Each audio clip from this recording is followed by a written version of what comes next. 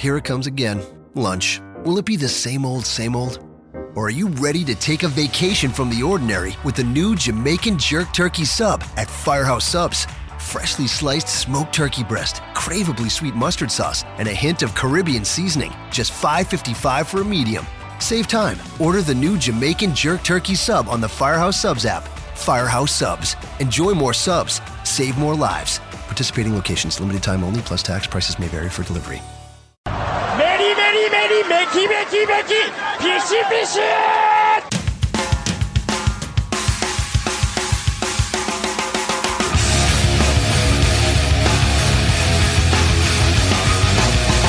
You are listening to the Voices of Wrestling podcast with your hosts, Joe Lanza. X out and go listen to some boring podcast where they're afraid of their own shadow. Okay? Don't listen to Joe Lanza, because Joe Lanza's not changing. And Rich Craich. Give me a name. Like him. Who delivers this guy in a big spot? Joe, don't yell at me. I like him. In the big spot, who delivers better than this guy? Stop yelling at me. I agree. Welcome again to the Voice Wrestling Flagship podcast. I'm Rich Craich alongside, as always, the most compelling voice in podcast, whatever. Joe Lanza. Joe, how's it going? It's the most compelling voice in wrestling media, my friend. Do we have an ad read this week? We do have an ad read. We have a brand new sponsor on this week's show. All right, you got that all. Oh, I see it. Okay, it's on the sheet. As the production meeting continues. Is this part of the show, or am I editing this part out? Well, you know what? You may as well just leave it in now, because I wouldn't want you to botch my introduction a second time. Oh, that'd be embarrassing. Yeah. Which I don't know. I'm kind of I might not be the smartest man, Rich, but I get the feeling you're botching them on purpose. No, I would never. No, it's a lot of pressure. To be honest, this time I was going to actually try to read a few of them, but then I forgot to actually. I don't know them off the top of my head. You know them. They're your thing. I hear them. The listeners know them, but you don't know them. Well, because they care, and I don't care. You don't care about my monikers? No, not really. I care about you, but I don't care about your monikers, if that makes sense. This is a team. We've been doing this for 6 years. That is something. we are quickly approaching that 6-year anniversary, which is just. That's right. It'll be in February. It'll be 6 years of this thing. I've talked to you. I was a year into this podcast before I even met my wife. You know what I mean? That's just a lot of life changes. God, it's just ridiculous. I was engaged, and then that ended. Then I was a man whore. Now I am happily coupled oned again. A lot of life changes in those 6 years. You bought a house. I did. Got a dog. Got an additional dog. I inherited a stepdog, and I purchased another dog. You did. I moved 3 times in that, 4 actually in that time span. Expecting a child. I mean, there's just so much going on. No, that is not true at all. That's not true. That is not true. No. When will there be a? Unless, if we want to have a baby shower, you exclusively buy me Home Depot gift cards, then yeah, that I am indeed having a child. So, Home Depot gift cards. What are you talking about? I'm just saying, if people want to, we'll have a baby shower for, if people that listen to this podcast are like, oh my God, Rich is having a child. I have to give him some, the traditional, oh, you're having a baby, so now here, let me shower you with crap for, don't buy me baby stuff. They'll buy me house, things I need around the house, and that'll. I have no earthly idea what the fuck you're talking about. If your wife gets pregnant, you're not getting shit. What are you talking about? You're not having a man baby shower? What are you talking about? Joe, I'm trying to lie to the listeners by telling them that I am having a child so that I get free stuff. I don't think anyone's going to want to give you free stuff. No, well, you never know. I don't know. Listen. That'd be a big moment on the show. That's all about the mother. When a voice wrestling child comes into the world, that's going to be a big deal. Yeah, it's an excellent point. I agree. But the thing here, you're not getting anything. Guys don't get anything for that. No, I know, but I'm saying instead of in lieu of baby gifts, just buy me, buy stuff around that. A Home Depot gift card? Right, exactly, which I'll in turn use for the child, of course. Okay, let me ask you a question. I'll build a crib with, I'm going to ask you a question. I want you to answer me honestly. Okay, yeah, go ahead. How many tools do you legitimately know how to use? Oh, I've in the year since I've owned this house, quite a few. Before that, nothing. I knew absolutely nothing. But no, I you're not faking it with these tools. What was that? You're not faking it with the tools. No, I'm legit. I'm not great. I still need some dads to come over every so often to, I'll always try something, and if it fucking fails and it's a miserable failure or whatever, I'll then call one of the two dads, and then one of the two dads will come over and kind of refine it and figure it out or whatever. But I'm getting there. I mean, I got two. I got a ratchet set I just bought a few weeks ago. I got like a sawzall that I just used yesterday on a Christmas tree. Like I know my way around the tools these days. Was the nurse raised by a gay couple? What are you talking about? The two dads? I have a dad and she has a dad. Oh, you meant her dad and your dad. Yes, right. When you said the two dads, I was like, I didn't know this information. I thought maybe she was raised by two men. I don't know. I mean, that's perfectly fine if she was, but yeah, no, she was. Do you remember My Two Dads, that sitcom starring... I don't. Was it on CBS? It was Paul Reiser and Greg Evigan, I believe. Oh, God, you couldn't pay me to watch that. That sounds But they weren't, no, but here's the thing. They weren't gay dads. It was like now they would do that, but back like Modern Family style or whatever. Yeah, exactly. This was like the late '80s, and Dick Butkus was in that show. He was the.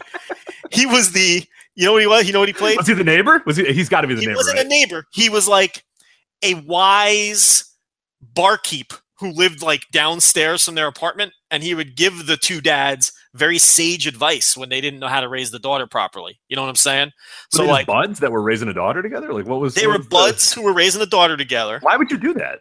There were no gay undertones or anything. It was, remember, this is like the late 80s. They wouldn't have gone away with that. But I'm not raising a kid with you. Like why are two dudes raising a kid? That would have been too salacious. No, they were just buds. I don't remember the whole premise. They may have been. You know what it was? I think one of them.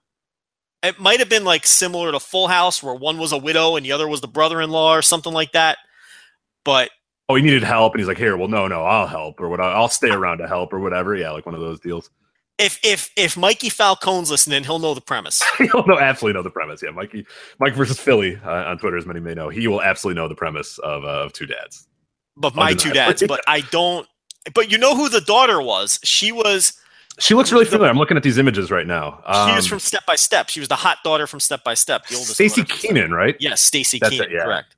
Yeah, and it was Paul Reiser and Greg Evigan, right? Were the dads. I know Paul Reiser. I don't know who this guy is. He's got like a beard and a mullet. I don't know. Yeah, probably. Let's go. Got a mullet and a beard. Yeah, there was a very late 80s look that he had going on. No, he looked. I mean, he looked like a beast. I'm sure he was doing quite well for himself in the late 80s. Like he was like the cool guy dad. So there's this image right here, and it's like, so Paul Reiser's wearing a suit and a tie, a very stuffy suit and a very generic tie, and the other guy, I forgot what would you say his name was? I don't. Greg Evigan, I believe. Yeah, he's got like the slick back mullet hair. He's wearing like a sport coat, but it's like a jazzy sport coat, and he's got chest hair hanging out. He's down 3 buttons. Like he's got the beard. Paul Reiser's clean cut, shaved, uses that Dollar Shave Club shave every single day. But yeah. And then the other guys and then there's Butkus in the background, just kind of like smiling with his little Christmas sweater on or something. Here's the premise. You ready? I'm ready. Yeah. I'm going to read it to you. Joey and Michael, who fought over the same woman 13 years ago, now have, upon their death, been awarded joint custody of her daughter, who might be either of theirs. So how do the men settle their problems? Oh, that is kind of salacious, though. With a paternity test? No way. Instead, they all move in together and raise Nicole as a 2-dad nuclear family. Under the watchful eye of family court judge, dad and daughter adjust to their new situation. So there you go. Yeah, I forgot that there's this old crotchety female judge who's like also keeping an eye on him because she doesn't really trust the situation, And like I said, Dick Butkus is like he's like the wise barkeep, like they'll get advice from him, but they don't want him to know they're soliciting. You know what I mean? They're like, it's kind of like Tim Allen with The Neighbor. Right. Where he doesn't ask for it, but he needs it. Like he's just in the back doing something. Or he asks for it, but he's too proud to admit he's asking for it. So he tries to ask for it in a crafty way, Yeah. So there you go. That's My Two Dads. There you go. So, you never know where this show's going to go. It's got me on a little step-by-step wormhole too. I enjoyed that show quite a lot. Big fan of Step by Step. Big fan of. Where do you rank Paul Reiser? One more here. Oh, go ahead. Where do you rank Suzanne Summers' love? But go ahead. Yeah, we'll get to that. But I got to ask you a question. Where do you rank Paul Reiser in your pantheon of neurotic Jewish comics? Oh wow. Got to be below Seinfeld, right? You like the Jerry Seinfeld? Yeah, I'm a big fan of the Seinfeld. Better than the Paul Reiser, right? Yeah, and I enjoy my Larry David as well. What about Larry David? I think honestly, might be the funniest human I've ever seen. He's I would tend to agree with that. Yeah, I have in my years, watching Curb Your Enthusiasm, because initially I never watched Curb Your Enthusiasm in the first run or whatever when it was on HBO. So for a while, like I used to be a huge Seinfeld guy. The more I watch Curb Your Enthusiasm, my enjoyment for Seinfeld kind of gets reduced. Not that Seinfeld's not good, but I'm like, oh man, Curb Your Enthusiasm, it's just that much better than Seinfeld. Curb is Seinfeld I mean? Like, without the network. Yeah, exactly. It's like the Unchained, what Raw. Remember when Raw was it was uncooked, unchained, it was uncensored. It's Raw. But it's not like Larry David overdoes it and just uses profanity for the sake of it, or uses sexual themes just because he can. It works in naturally. It's what Seinfeld would have been without those restraints, and it's I agree. Well, okay. So we're putting Seinfeld ahead of Paul. We're putting Larry David number one. I think we can. Yeah. Okay, so we agree on that. We're going to put Jerry Seinfeld 2. Are we going Richard Lewis or Paul Reiser? Who's next? Have you ever seen either man do stand-up? What's the definition of neurotic Jewish comedy? Well, I mean, I think it's pretty self-explanatory. Okay, all right. Okay. Just want to make sure. Who's eligible on this list, though? I'm just kind of... Before we jump we'll get to that. But first, we have to slot these two men. I don't know if I want to put them here, though. Well, no. If we get someone else who beats them out, we'll get them. We're going to talk about wrestling. I promise at some point. We got to slot these Jewish comedians. Got bigger things to worry about here. Okay. So Paul Reiser, Richard. I'm going to go Paul Reiser over Richard Lewis. You go Paul Reiser over Richard Lewis. Yes. I think that's a controversial choice. But I got to agree. I like both men. But there's something about Paul Reiser's, something about his it's kind of a wholesome he does a lot of like marriage comedy. Yeah, like Mad About You and stuff. Like I grew up watching Mad About You because my parents enjoyed it, so I always grew up. He does a lot of relationship comedy, and I'm into that. I'm a man who's settled down now, Rich. I can enjoy some relationship comedy. I got to tell you, I'm all tapped out on neurotic Jew comedians. So So we've got Larry David, Jerry Seinfeld, Paul Reiser, and Richard Lewis. That's our order. I could probably think of more if I thought about it, but we weren't prepared for this topic. No, we weren't. Yeah, next week we'll be more prepared for a neurotic. I think throughout the show, as I think of neurotic Jewish comedians. Feel free. I'll jot those 4 down. Right, we've got our order. Little notebook or whatever. You can, you got your notebook next to you, so you can. I always got my notebook. Yeah. So, there we go. Would you consider Louis Black a neurotic Jewish comedian? That is one of the names I was looking at, and I was curious. But I don't think all right, I got 2 for you. But I don't think Louis Black would go above that. I would probably put him behind because I enjoy Louis Black, but I don't think he's maybe I'd put him above Richard Lewis. I'm not a big Richard Lewis guy. I'll be honest. Louis Black is more of a ranter. I think I wouldn't consider him neurotic. I have a slam dunk. This man is without question a neurotic Jewish comedian. Where would you slot Gary Shandling? Okay, I was also looking here. I'm going to put Gary Shandling above Richard Lewis, so Richard Lewis is getting bumped down again. Okay. I am going to, the Paul Reiser, Gary Shandling. That's a tough. Larry Sanders show. Yeah, that's a tough. That's like a underrated Gary Shandling March show. Madness. Yeah, that's like some 12 seed that is good. Like that team's good. It's just they played in a weird conference, but it doesn't matter because they got like one solid transfer recruit from Ohio State. Like that. That's what we got here. Man. I think I'm gonna go Paul Reiser over Gary Shandling, but that's a tough matchup. I'm gonna go Shandling over Reiser. I think that the underrated Gary Shandling show, which came before the Larry Sanders show, which a lot of people don't know about, very funny. I do not remember him dying. I don't remember him dying at all. It's a no, he did. He died last year. Yeah, I don't believe that. There's no way that happened. When did that happen? He died last year. That's it. Had a heart attack. Yeah. No, it's a big news story. Like how did Jim Nabors just die today, but Gary Shandling died a year ago? That's not no, that never happened. Jim Nabors died 5 years ago, and Gary Shandling is still alive. I don't know where the hell you were because that was enormous news. I just don't remember. Like I'm looking at it now, and I'm just like, oh, all right, then guess he's dead. Okay. I mean, we could do Woody Allen. I mean, I'd put him last because he's fucking dead last. He's a fucking creep. But, I'm putting Woody dead last. No matter who else you name, Woody is behind them. So I don't really like his movies either, to be honest. No, they fucking suck. No, he's not funny at all. So, because I'm looking at here. Full disclosure, I'm looking at a list of Jewish comedians right now. Okay. So the problem is neurotic, Rich. That's the problem. Is like I don't know that. how many of these people I'd consider, neurotic. throw 'em at me. Like, I don't know anything about Sid Caesar, so I'll just skip Sid Caesar. You got Sarah Silverman. She's not neurotic. She's not a neurotic comedian. Don Rickles. Is Don Rickles neurotic? No, he's a one-liner guy. Exactly, right. Jon Stewart, No. Political humor, yeah. Right. No. Joan Rivers, no. Oh, no, the queen of the one-liners. Yeah, exactly. Billy Crystal, he borders on neurotic sometimes. Depends what the movie is. I'll give you one. Andy Kindler, my Twitter nemesis, who I feuded with famously I don't know anything in 2015. I forgot. That's right. The most gotten to of all gotten to was Andy Kindler. Andy Kindler feuded with Joe Lanza on Twitter. Joe Lanza on the shoot account with his 500 followers, and Andy Kindler has gotten to. The sad part about that is because it's now all been deleted. I would love for people to be able to look up that, because he apologized to me publicly to all of his followers and admitted he was wrong. So I probably shouldn't talk bad about him because we kind of buried that hatchet. My new celebrity enemy is David Simon. That's my new guy. Right. Yeah, he's feuded with half of wrestling Twitter, so that one's not quite as special as well. It's like, you have anything else to do, buddy? Like, you're not busy as well? No, he's busy getting into it with Bix and Joe. Yeah, and he had another one too, a wrestling Twitter feud. I can't remember who it was, but Paul Rudd. Paul Rudd's a contender in there. Paul Rudd, I wouldn't consider him a comedian, and I wouldn't consider him neurotic. Okay, so all right, that's fine. Strike him from the record as well. What about Andy Samberg? What about Andy Samberg, Seth Rogen? Neither would be. Sandberg for sure is not neurotic. Seth Rogen, he's got some neurotic tendencies. That's what I mean. Yeah, I don't know. I'll throw him. All right, you know what? I'll throw him in there. What do you think? Where are you slotting him? Oh, I'm a big Seth Rogen guy, so that's gonna. I don't think he does stand up though. He hasn't done stand up in years. Yeah. So is that like a stand? It's kind of. We're doing stand up comedy. Oh, okay. Then, yes, that's gone. Okay, no, I'm just listing off like. Okay, all right, that's fine then. Where are we putting Andy Kindler? Below Woody Allen or ahead of Woody Allen? Well, slightly ahead of Woody Allen. Nobody is. So, Woody Allen's dead last. You can any name you bring up. Okay.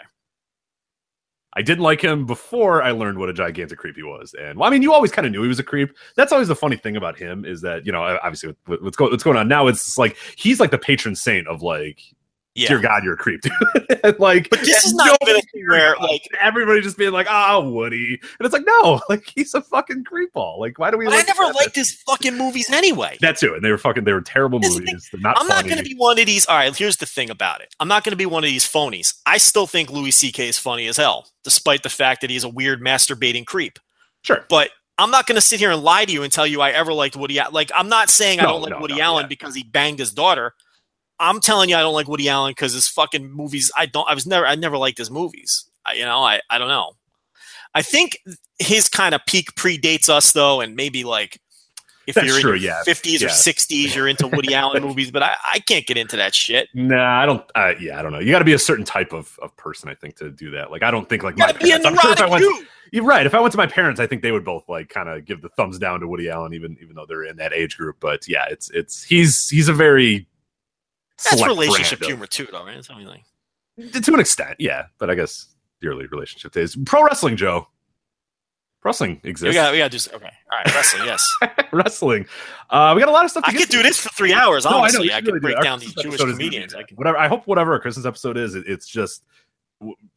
There's going to be a week because it's coming up, and we know like that Christmas week, there's just fucking nothing happens except for those New Japan shows with the snow falls in Tanahashi or whatever. We'll talk about that show or whatever, but the rest, I think we just got to like talk about Action Zone, rank neurotic Jewish lawyers, like or comedians, lawyers, neurotic Jewish lawyers. I don't want to listen. Neurotic Jewish comedians are hilarious. Neurotic Jewish lawyer, I don't want any part of that. Yeah, that ranking. That's not who I want defending me. I don't want a neurotic lawyer.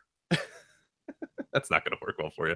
But we'll do that for our Christmas episode. We'll do 3 hours of just this bullshit all the time because this is much more fun. I mean, I shouldn't say it. Wrestling has been very fun this week. This has been a fun week of pro wrestling. No, listen, that's the thing. There's a lot of big things to cover here, and we're talking about Richard Lewis. By the way, one of the worst plastic surgeries ever, Richard Lewis. Did he have plastic surgery? I would tend to think that you're watching the new Curb Your Enthusiasm, right? I haven't started the new season yet. No. Oh, okay. Just leave that in the back of your head then. When you watch the new season, we'll do. All right. It's like shockingly, it's like, oh wow, that's not good. Okay. It's like the weird where they just pull your face back one, and like your mouth looks yeah. weird, and you're like, why would you do that? Like, you're whatever, man. Like, you're Richard Lewis. He's got like 70, right? That's what I mean. It's just like, just accept it, man, because it looks weird. It's like that thing where like you don't have any wrinkles and you're 70, so like your hair looks old, your skin but then your face is like this weird, perfect symmetry, and it's just like, no, that's not how you're. Kind of, you know what?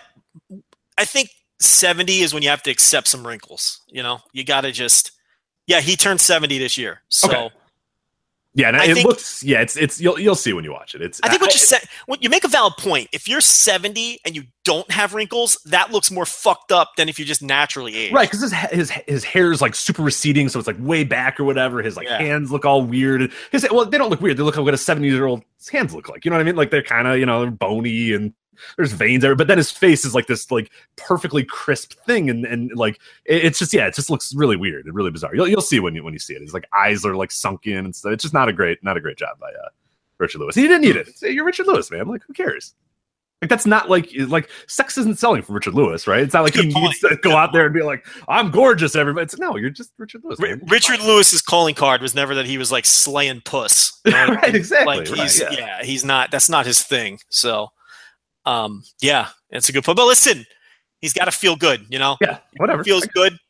That's what's important to him, because really, he's the king of the Jewish neurotic comedians. So he's got a lot of neurotic issues. So maybe maybe Richard Lewis just needs to feel good about himself, you know? Yeah, I'm not judging. I'm just saying, you'll see when you see it. But anyway, let's get to the pro wrestling here. I don't give a shit if Richard Lewis feels good, but you're like you're being Mr. We have some wrestling to do here. We're going to get in trouble if we keep going. I think we should do this, though, because these are our new sponsor. To give them some new love. SeatGeek. And everybody knows we love our great sponsors here on the Voice of Wrestling Flagship Podcast. And we're very happy to include SeatGeek in that stable of sponsors right now. And Joe, buying tickets to sports and concerts can be complicated, confusing, and frustrating. But thankfully, there is a better way to buy with SeatGeek. SeatGeek is the smartest and easiest way to get tickets to every type of live event, whether you're searching for a last minute deal, planning a night out, or need the perfect gift. SeatGeek helps you find the best seats at the best prices, fully guaranteed. And now I've used SeatGeek a lot of times. I don't know if you've ever used SeatGeek, but I really enjoy it. It's really the easiest way to find tickets to Bulls, White Sox, or any number of concerts going on in the Chicago area. I've used it in San Francisco as well. I've used it in different cities that I've traveled to. It saves time and money. It searches multiple ticket sites, which is awesome. It compares prices and it finds amazing deals. They grade every ticket based on value. It helps you immediately identify the best seats that fit your budget. All you really have to do is go on there. You kind of put, hey, I want to buy tickets for under $100 or whatever. They have this little deal score thing. They'll throw a green dot on good deals, a red dot on deals that are so or whatever. So you look for the green dots, you go, okay, cool. This ticket's, normally 100. I'm getting it for 20 or whatever. Boom, there you go. So it's nice and easy. It does that. Sources from a number of different ticket sites. So I really enjoy it. I've really enjoyed using it so far. And every purchase is fully guaranteed, which is awesome. So you can shop for tickets on SeatGeek with complete confidence. And since SeatGeek was in the giving mood this holiday season, they are giving Voice Wrestling Flagship listeners $20 off their first SeatGeek purchase. $20 off your first SeatGeek purchase. All you have to do is download the SeatGeek app and enter promo code VOW. That's promo code VOW. Download the SeatGeek app, VOW, and that's $20 off your first SeatGeek purchase. You cannot beat that. So we welcome SeatGeek to the stable, and I do actually enjoy their stuff. I've used it many, many times, tried out, and it's the holidays, so treat that special someone to a concert or a game or something like that. Observer Hall of Fame. So we're gonna have a real tough time talking wrestling today. I don't know why. We're off the rails. This is bad. We should just re-record, but it's all right. We're gonna push through. We're gonna make it through. This is what the people want. The problem with the Observer Hall of Fame this year is, Rich, I don't know how you feel. There's really no hot takes to be had because I think this was so non. You're not ready for my Mark Lewin takes, so hold on a minute. don't assume that Yeah, I mean, you look at the 5 inductees. You've got AJ Styles, Mark Lewin, Minoru Suzuki, Ben and Mike Sharp, and Pedro Morales. There's a smattering of people here that I know we voted for. I voted for 2 of these inductees. You voted, I believe, for 2 as well. Correct, yeah. But we didn't vote for the same ones. And the ones that I did not vote for, in this case, Mark Lewin, I do not vote in his category. I think I know enough about Mark Lewin to know that I wouldn't have voted for him, but I'm not insulted that he got voted in or anything like that. Minoru Suzuki, who again, I do not vote for Minoru Suzuki. I don't. But I do not find it egregious that he was elected though. And Ben and Mike Sharp, who you did vote for, I did not vote for, and I have no problem with them getting in.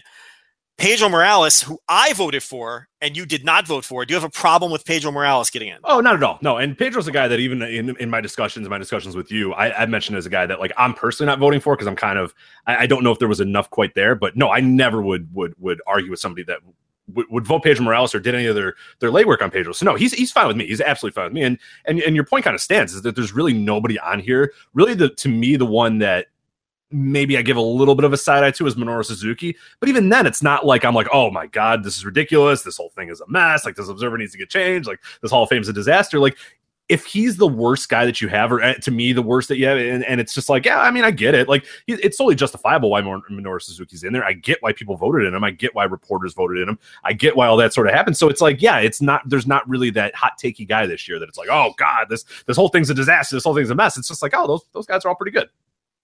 Yeah, I mean, Minoru Suzuki, when it comes to him, I mean, it's the kind of thing where even if I don't personally vote for somebody, it doesn't mean I can't understand the case.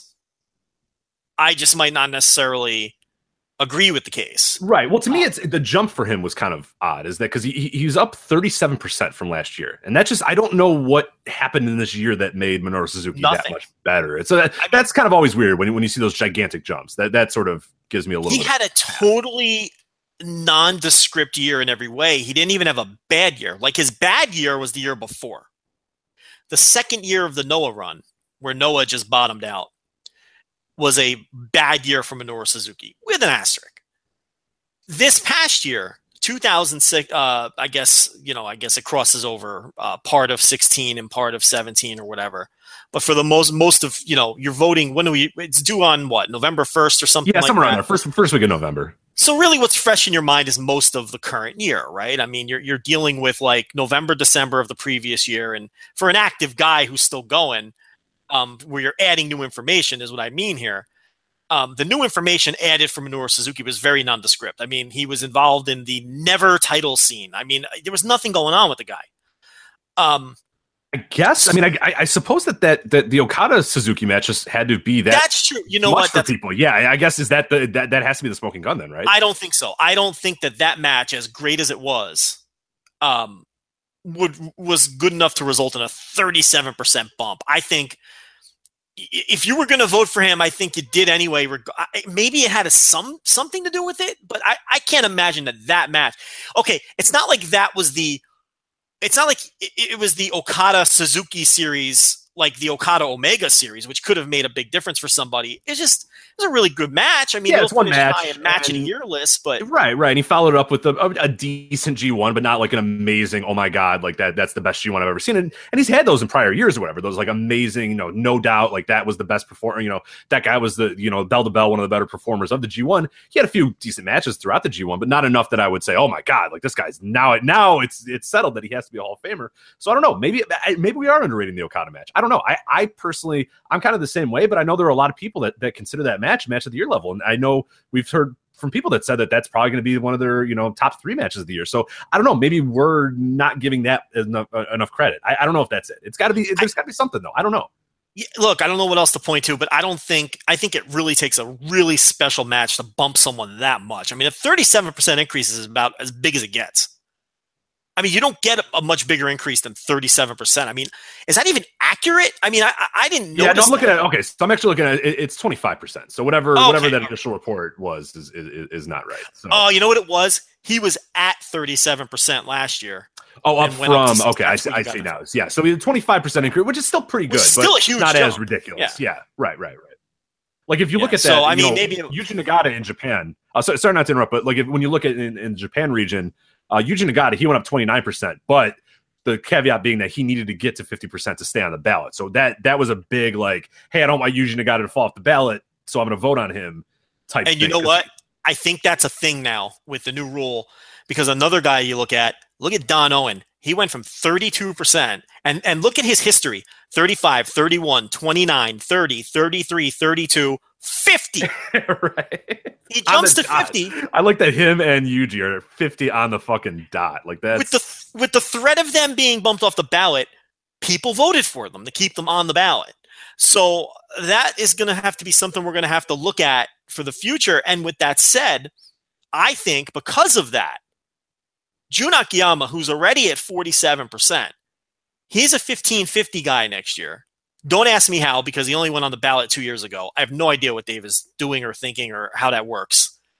Yeah, how was he already almost off the ballot? Like fucking Owen Hart was on the goddamn ballot for, Kurt Hennig just fell off now. Well, look, Jun Akiyama first went on the ballot. Well, how old is he? Because he probably turned 35. Is he? Oh, Dave. So he probably went on the ballot. Yeah. He probably went on the ballot in like 2005 or some shit or whatever the math works out. Right, because he's 46 right now, so he would have gotten on the ballot. Well, that doesn't make sense here. That's only 11 years. Dave. So when he turned 35. So he turned 35 in 2004. So okay, so there it is. That's he still shouldn't be off. That's 2019. Joe, I don't know. All right, I don't know. According to Dave, this man is off the ballot next year if he doesn't get 50%. Why, we don't know. But being at 47% already, I think he's getting in next year. Because if you look at the bumps that Yuji Nagata and Don Owen got, for example, and this is a guy who already gets support. I mean, he had 45% last year and 47% this year. So I think Jun Akiyama is getting in. When you add in the fact that there's only 2 names being added to the ballot next year, and there's 5 names being removed because they were inducted, and then there's another 3 or 4 names being removed because of they're being dropped from the ballot. It's a much leaner ballot next year because you've got Kurt Hennig, Tim Woods, China, Pepper Gomez, Dick Hutton, and Sangre Chicana being dropped from the ballot. So that's 6 acts. 5 acts got in. That's 11 acts going off, 2 acts coming on. That's a net loss of 9 acts altogether. Right, which is what he wanted to do. That was kind of Dave's vision when he decided to do this rule and to get guys off and move people off or whatever, which I never argued with and you never argued with. I think it's fine. It's just now we're arguing kind of with why June is going now, but I don't think it's going to matter because I think he's going to get in, and especially with that sort of kick in the ass of like, hey, if he doesn't get fit, he's out, or that will certainly help June, and I think he'll no doubt get in this next year. He'll get over 50 easy. I think he'll get in, but there's no way he's getting booted from it. He only needs 3%.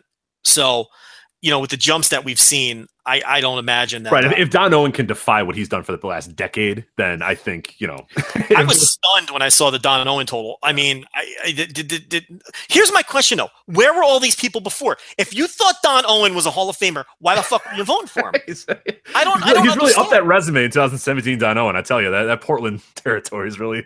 So, so that's the nature of it. People follow the guideline. They panic when they see the guidelines. With Minoru Suzuki, I wasn't expecting him to get in. I guess he's one of the surprises that Dave talked about. To an extent, a lot of these were surprises. The ones that made it in. I see the big counter argument for Suzuki is he took a big hit for the 2-year Noah run. I think that's a little bit unfair. The first match with Marufuji drew 6,400 fans. Think about if Noah would do 6,400 fans today. I mean, that was only 2 years ago. They die for that, yeah. I mean, give me a break. I mean, the feud was hot at first. The problem was it was a 6-month story arc, and they ran it for 2 years. And I think it's a little unfair to pin it all on Suzuki because the first Marufuji match drew. The second Marufuji match drew. It didn't draw as well as the first one. It was clearly heading downhill, but the second one drew too. It didn't really bottom out for Noah until Takashi Sugiura did the heel turn, and then they repeated the same storyline. They repeated the exact same storyline that they did with Minoru Suzuki with Takashi Sugiura, and that's when the fans threw their hands. And you can look at the attendance, and that is the clear point where fans gave up. It was a point for a lot of us, even not people that are attending in Japan or whatever. But I know personally, from my standpoint, it was just like, fuck, all right, well, because you knew that whole same story was going to get played out now. Yes, you knew that, like, oh, okay, this might be the end of that story. We might move on to the next thing, and they just said, nah, fuck it, we're going to do it again. It reminded me so much of WCW in January 1999 when they did obviously had the Wolfpack and the Black and White or whatever. Then Nash wins the title, and then he just does the finger poke of doom, and Hogan gets it back, and they're like, oh, the NWO's back again, and it's just like, fuck off, all right, forget it. Yeah, and that's whenever the slow dissension of WCW happened. It was the same thing where it's like, if you give us what we've just had, there's always going to be that turnoff because it's like you get invested in the finality of a story, and then when the finality of the story is that story is just going to get repeated with some few different actors or whatever, forget it, I'm done. And most people and Marufuji won the title back from Suzuki in December. That was a nice little story. He loses it early in the year to the Invader, works his way back up all year, wins Global League, beats the Invader in December. Rich, that's your story. Yeah, okay, it's done.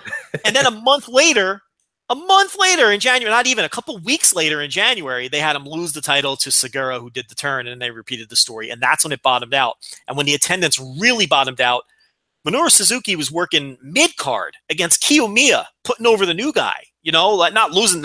When I say put over, wasn't losing to him, but they put him in a feud with Minoru Suzuki to kind of give him credibility before he went on his excursion or whatever. And Minoru Suzuki was not involved in the main event scene when it really bottomed out. I'm not calling that a success by any means.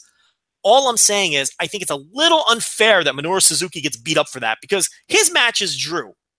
And, it was declining towards the end of his run there, but it bottomed out after he was no longer in the main event scene. But yeah, so anyway, he's in. Doesn't matter now. Obviously, the voters did not hold that second Noah because he had Noah runs before. But this latest Noah run was not held against him. AJ Styles, I think people probably want us to talk about him a little bit. We both voted for him. He's another guy who jumped. He jumped a massive percentage too, but we kind of saw that coming. That isn't as much of a shock as some of these other guys who jumped giant percentages, right? He got 63% this year. I don't know what he had last on the sheet here. It says he was up 34% from the year before. But I don't think he was on it last year. Didn't he get put back on? He was on it 2 years ago and he dropped off. Yeah. So I don't even know if that number's accurate either. I think I forgot when it was. Yeah, no, he was pretty low. I mean, he was very low as well. So the thing it is from Squared Circle, so I should assume that it was wrong and bad or whatever. But I don't have exactly when he was on the ballot initially. I think it was either 2000. It was 2013 and 15, I believe. Okay, yeah, and he didn't register much on there, so he gets a year off the ballot. He comes back on 63%, enough to get him in. So yeah, because the first time he was on, he was coming off the TNA run, and I believe that he got literally 0 votes. Then the second time it was kind of like during the New Japan run and he didn't get any traction either, below 10% or whatever and fell off. Then he was off again for another year and he was put back on this year. I voted for him. You voted for him. He's one of the greatest professional wrestlers to ever step foot inside a ring. I have no qualms saying that. And I think the other thing about him, which is icing on the cake for me, is he was a headliner everywhere he worked. TNA, New Japan, WWE, Ring of Honor, the 4 most prominent places he worked, he was a headliner. And, look, in New Japan, he was a legitimate drawing star. In Ring of Honor, during that second, not the one while he was, years ago, 2005, 10 years ago, but this more recent Ring of Honor run, during the New Japan run, he was a proven draw. He was a proven draw at the independent level in 2014, 2015. And now in WWE, he's a headliner. And, whatever that's worth in modern WWE, he's a top guy. So not only did he headline everywhere he went, but in many of those places, he was a proven draw. And to me, that's just icing on the cake. He may not necessarily be a Hall of Fame level draw, but he's a good enough draw where if you tack it onto the fact that he's one of the greatest wrestlers of all time, and oh, by the way, I would say that he's historically significant in the end. That you've got 1,000 indie wrestlers copying this guy. He's a very influential pro wrestler on top of that. So to me, it was easy to vote for AJ Styles this time around. So Styles, I went back and looked at the data. This is actually from our good friend Chris Harrington, obviously Mookie Ghana, the co-host of the WrestleNomics podcast here on the Voice of Wrestling Network. I don't doubt his data because it's Mookie Ghana, and you wouldn't ever doubt that. He has AJ as 2013, 0%, 2015, 0%. All right, so he never got a vote. Never got a vote. Imagine, this guy never received a vote previously, and he got 63% of the vote this year. What that tells you is, and as voters, we're guilty of it too, that WWE stamp of approval obviously means something to a lot of voters.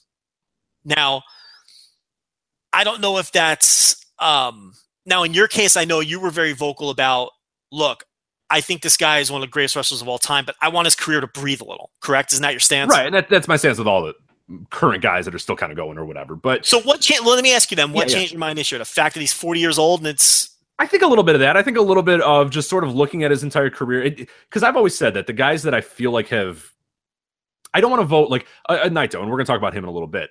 I don't want to vote him because his story in my mind, I don't want to close a book on his career. To me, when you're voted in the Hall of Fame, you're essentially saying, okay, here's the story of this person, and now it's effectively kind of closed. Like they might do stuff afterwards or whatever, but you've essentially said, here's the resume, here's everything they've done, and this is what we're voting on. This is the pocket, this is it, this is right here.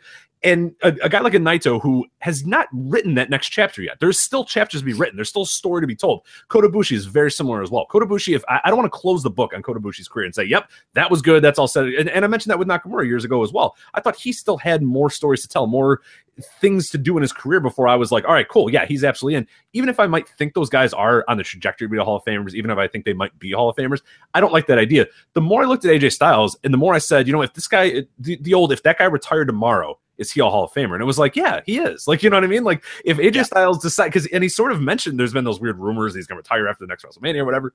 But like, if AJ Styles on some random house show blew his back out and never wrestled again, is he a Hall of Famer? And it's a no question that he is. So it's like, well, what am I doing here?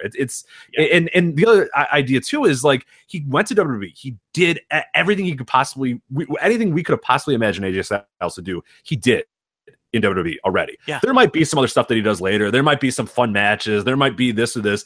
But look, he's reached the mountaintop already, man. Like, you know what I mean? And look, he could be a bigger star. Sure. Oh, absolutely. But he's such a great worker that I think it makes up the work portion of the criteria is so overwhelmingly good. Right. That all of that other stuff to me, even if it's not, Hall of Fame on its criteria on its own, is like icing on the cake and adds to his case.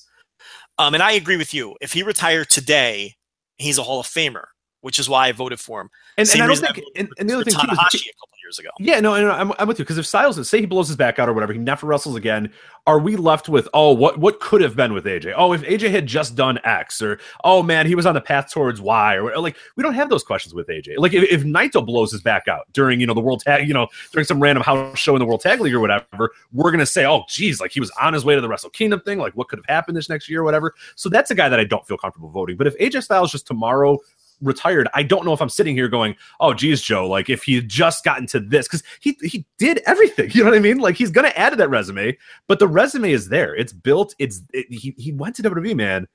He played his cards perfectly, went to WWE and was a top star in that company almost immediately and had great matches. One of the best overall years of any performer in WWE, in a single year. He went there and did that. He just fucking dominated. And it's like, even if he retires tomorrow, he's gonna add to that resume most likely, but it's nothing that's going to overwhelmingly go, okay, well now he's a Hall of Famer. I think there's nothing more in that future that's going to say, okay, well now he's no doubt a Hall of Famer. He's already done that. He's been to that top. And yeah, this is a guy who has 3,000 hits already, and he plays 5 more years. It doesn't matter if he hits 180 next year. It doesn't make a difference to me. Right. It's not gonna. He's already kind of locked in there, and he could hit 320, and it's like, oh, another great year by this guy. But it's just like, no, you're already you've already locked it in. You're good to go. So that's really my case with AJ. And I really started thinking about it, and I kind of said, no, this guy's a Hall of Famer, man. So transitioning to the 2 controversial names that were added that everybody was scared to death were going to get voted in because Nakamura was voted in a couple years ago. In a lot of people's opinions too early. I did not vote for Nakamura. You did not vote for Nakamura.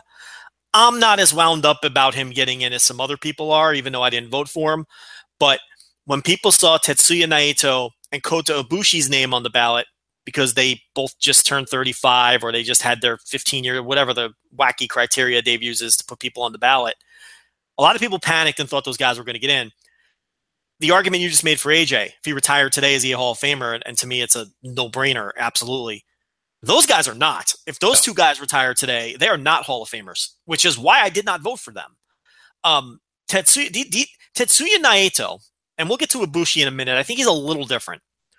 But Tetsuya Naito, to me, is the definition, the prime, the best example yet of why these guys are getting on the ballot too early. Because he's literally went on the ballot 2 months before what is probably going to be the landmark year of his career. He hasn't even had his breakthrough year yet. 2018 is probably going to be realistically the greatest year of Tetsuya Naito's career. He's going to win at Wrestle Kingdom. He's finally going to main event, presumably, many of the A shows, meaning Dominion, all the big building pay-per-views that Okada main evented this year. It's going to be Naito's year next year. He's peaking at the right time. He's arguably the most popular wrestler in the company. They've peaked his push perfectly. You couldn't handpick a better time to put the title on the guy. He's going to beat an unstoppable champion, which is going to put him over tremendously by beating Okada, who has had this tremendous run.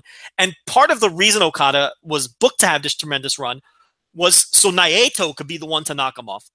And he's going to have, really, 2018 is poised to be what Okada's 2017 was for Okada is going to be what Naito's 2018 is for him. And he's on the ballot before any of that even happens. Think about this, Rich. Naito is on the Hall of Fame ballot before he has ever main evented his home promotion's biggest show. He's never main evented a Wrestle Kingdom. He hasn't even been the top guy in his own promotion. And he's on the Hall of Fame ballot. I mean, this is ridiculous that we're forced to vote or not vote for this guy. I mean, he's never been the ace of a promotion. How is he on the Hall of Fame ballot? I could make an argument that he didn't even belong on the thing, even though he turned 35, because he has no Hall of Fame resume yet. Right. And we said on our original show and our previews and everything, we've talked about it, that the trajectory is absolutely there. But like, it's just like you cannot do it before you have your big year. Right. You can't have it as you're on your way to that point or whatever. And you have to see how that goes through or whatever. I have no doubt in my mind that when it's all said and done, Naito will be a Hall of Famer and will be a Hall of Fame level, contender. Like, I feel like we'll have those arguments later. But why are we having those now? Why are we discussing that now? I do not think he should have been on the ballot. No, Dave should have decided on his own that I know he's 35. I know whatever. He's not. Yeah, but here's the thing. Not everybody who's 35 automatically gets put on the ballot. He didn't need to be on the ballot. Mm-hmm. I wouldn't have put him on the ballot. Oh, we're talking about a guy. Yeah, the guy. The one of the guys next year is going to be the same. Rich, story. Let me ask you a question. How many times has Tetsuya Naito, as a main eventer, drawn 10,000 fans? I couldn't tell you. Probably 0. Yeah, because he's never main evented. No, I mean that's just a fact. Right. Yeah. And people are going to take this as me ripping on Naito. No, and we're not understanding if you think that's what I'm doing. We're talking about he doesn't have a Hall of Fame resume. The guy's been a main eventer for like a year and a half. And he hasn't even been the top guy in the company. He's 1B to the 1A. And he's only been in that position for less than 2 years.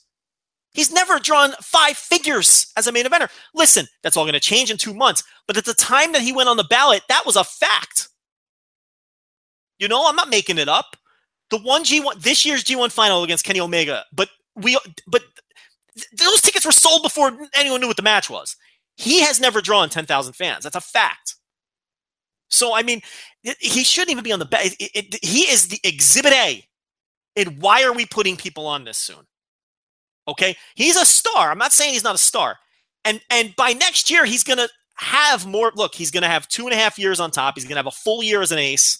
He's going to have drawn the biggest, it's on pace at least, to be the biggest Tokyo Dome crowd in 12 years. It's going to be a big feather in his cap. He'll probably have a bunch of sellouts. Rich, do you have any doubt he's going to do well?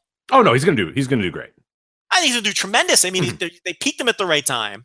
He's already an enormous star. But just because you're an enormous star doesn't mean you're a Hall of Famer. This is a different level of star. You need to have padded the resume a little. I mean, this guy was a mid-carder a year and a half ago before he went to Mexico. I mean, Rich, he was losing, 4th from the bottom in tag match. They were doing nothing with him, and that wasn't that long ago in relation to a Hall of Fame argument. Now, Ibushi, on the other hand, again, he's on way too early. I think he has a slightly beefier resume than Naito at this point because, he has headlined and drawn 5 figures, and he did so as, in 2012 was the first time that he drew, against Kenny Omega in DDT at Budokan Hall, no, it wasn't Budokan. I forgot what building it was, but they drew, 12,000. I'm pretty sure it was Budokan. I'm almost positive it was Budokan. But for DDT and he headlined some other shows for DDT, and obviously he's been a New Japan on and off headliner all this time, and he's been a headliner, a major show headliner for 5 or 6 years now, compared to Naito, who's been a major show headliner for a year and a half. The other thing with Ibushi has over Naito is that he is a worldwide special attraction. He gets brought into things like the Cruiserweight Classic. He gets brought into WrestleMania weekend in Dallas And I don't have any doubt that he helped pop those record numbers for WWN Live and for Evolve and for Kaiju Big Battle. He popped record numbers for those companies over. So he's like a worldwide attraction as well. And he has been, and really he's been a worldwide attraction since what, like 2007? People have been flying him in from overseas. Oh, pretty much. I mean, Chikara runs and stuff like that. Yeah, I mean, he's always been that guy for forever. I mean, it goes way back. I mean, I mean, he's a little different. Now, to be fair, in doing my research for the Hall of Fame, I asked Gabe Sapolsky directly, privately, did Kota Ibushi affect Ring of Honor business in 2007 to any extent, or Evolve business in 2000? What was it, Evolve 1? 2009? What year was that? 2009 or 2010? The name off my head, I don't remember. One of the two. And Gabe said no. He said he did not. He said he said, I think his exact words were not really, or I don't know, it was negligible or whatever the fact. I do think Ibushi affected 2016 though. In Dallas. Sure. I think there's no question about that. I think that was a big deal.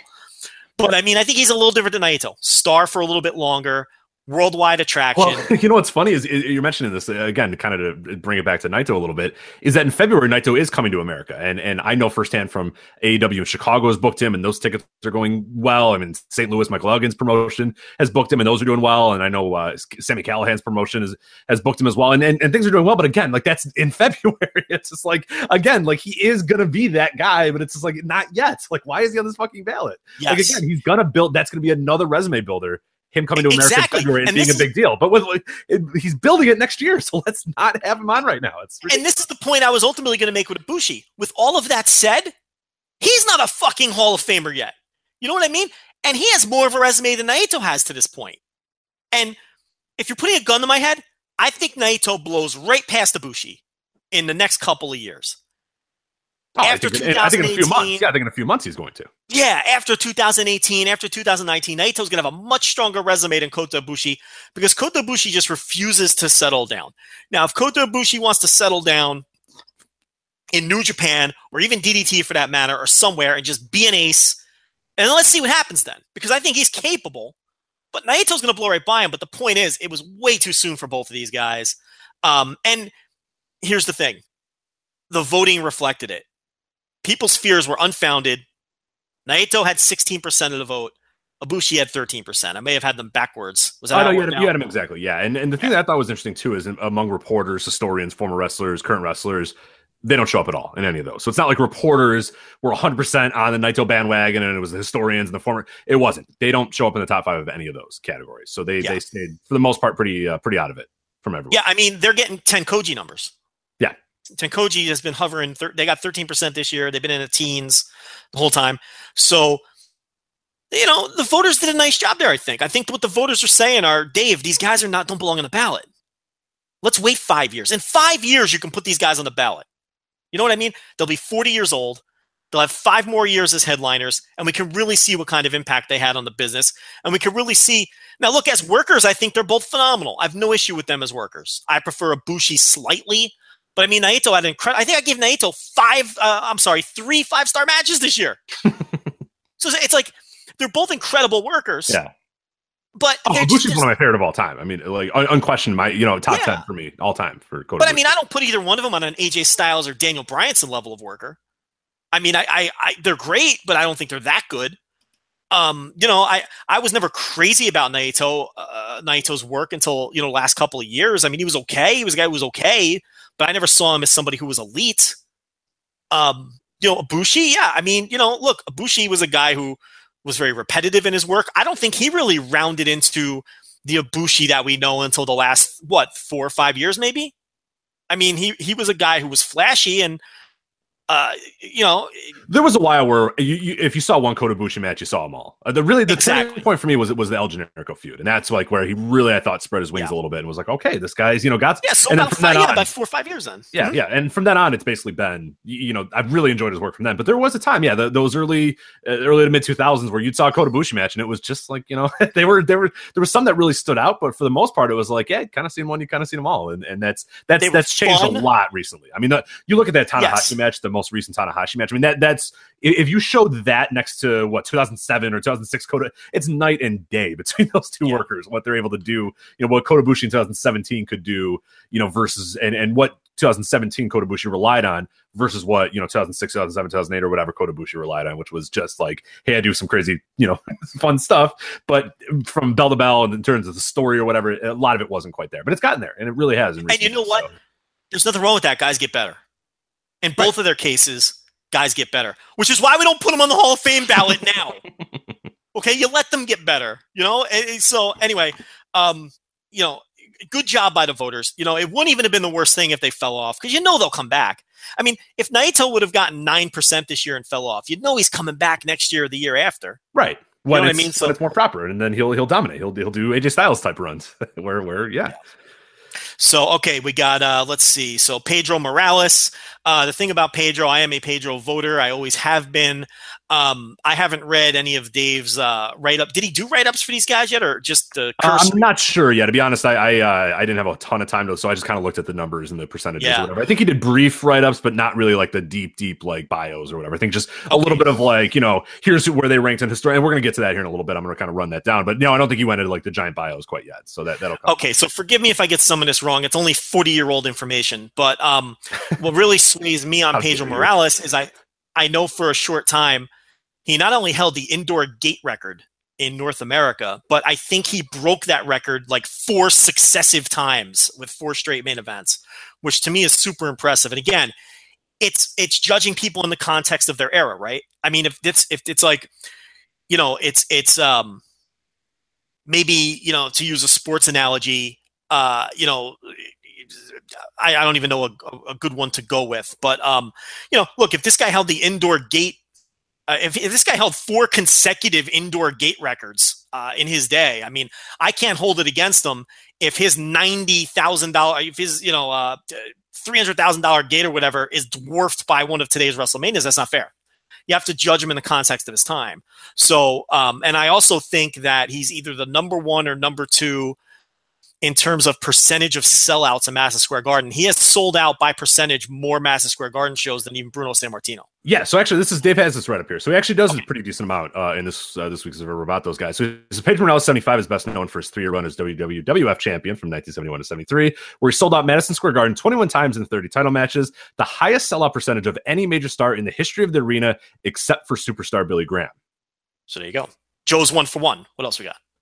Let's see. Morales was also the first wrestler to hold the WWF IC, WWF tag team titles. That really doesn't matter all that much. Let's see. Yeah, in those days, to be fair, to hold all. Yeah, that's a big deal. No, I mean that's a huge deal. Yeah, I don't think nothing else really in terms of, Morales broke the gate record March 15th, 1971, his next defense beating Blackjack Mulligan. Morales Monsoon Challenge for the tag team titles against Luke Graham and Tarzan Tyler was the first indoor $100,000 gate ever in the U.S. In October, Morales broke the record again, hitting $104,000 for a sold-out title defense against Stan Stasiak. He broke that record with Freddie Blassie. So, the most famous match against, of course, everybody knows this one, the September 30th, 1972 against San Martino in Shea Stadium, $140,000 right there as well. And the 4th biggest gate in U.S. history. Yeah, so he broke. You talk really fast, but I think he broke the indoor gate record 3 consecutive shows, and then the outdoor show was the 4th biggest gate in North America. United States history. Yeah, so I mean, come on, that's a Hall of Famer. Yeah, that's pretty good. This is why I voted for the guy. I mean, to me, he was an overwhelmingly good draw for 3 years. I mean, he was a Hall of Fame level draw for 3 years, and it's like, If Goldberg would have given me 2 or 3 more years, I'd be voting for Goldberg too. You know what I mean? But the other thing about Morales is he's got a little bit of padding on the resume too. Did some things in LA, did some things in Puerto Rico, not at the level that he did in New York, but it's extra padding. You know what I mean? And a guy like Goldberg, he's only got what? Was it a year or 9 months, or how long was it for Goldberg? Really that, yeah. You're looking at, God, I mean, he came up, in late 97, but I don't really know if I count much of that. If you really start counting when he was a difference maker, it's April 98 to, December 98, really. I mean, yeah, he still had some impact, maybe a little bit in 99, but not much. I mean, let's give him by that point he was done. And then, let's call it a full, even if you call it a full year. Go ahead. Yeah, but that's it's 1 year, and there's nothing else there because I'm sorry, he had this most recent run. The most recent run, yeah. So you got a year and then like a few months with this most recent thing. A year and 3 matches. Right. One of which was a battle royal. Okay, so look, it's like to me, there's a fine line there. I think Pedro's a Hall of Famer. I don't think Goldberg is. And Pedro Morales had an entire, 25-year, 30-year career too on top of that. So, that's why I voted for Pedro Morales. Who else we got here? Did we cover everybody? Let's see. Oh, Ben and Mike Sharp. Okay. So I didn't vote for them, but you did. Now here's the thing. If you consider them hugely influential to Japanese pro wrestling and for also setting the template of the foreign heels, then they were an easy choice, and that's why you voted for them, correct? Exactly. Yeah, doing a little bit more research, writing or reading some more stuff, it was kind of more evident to me that that's how important they were.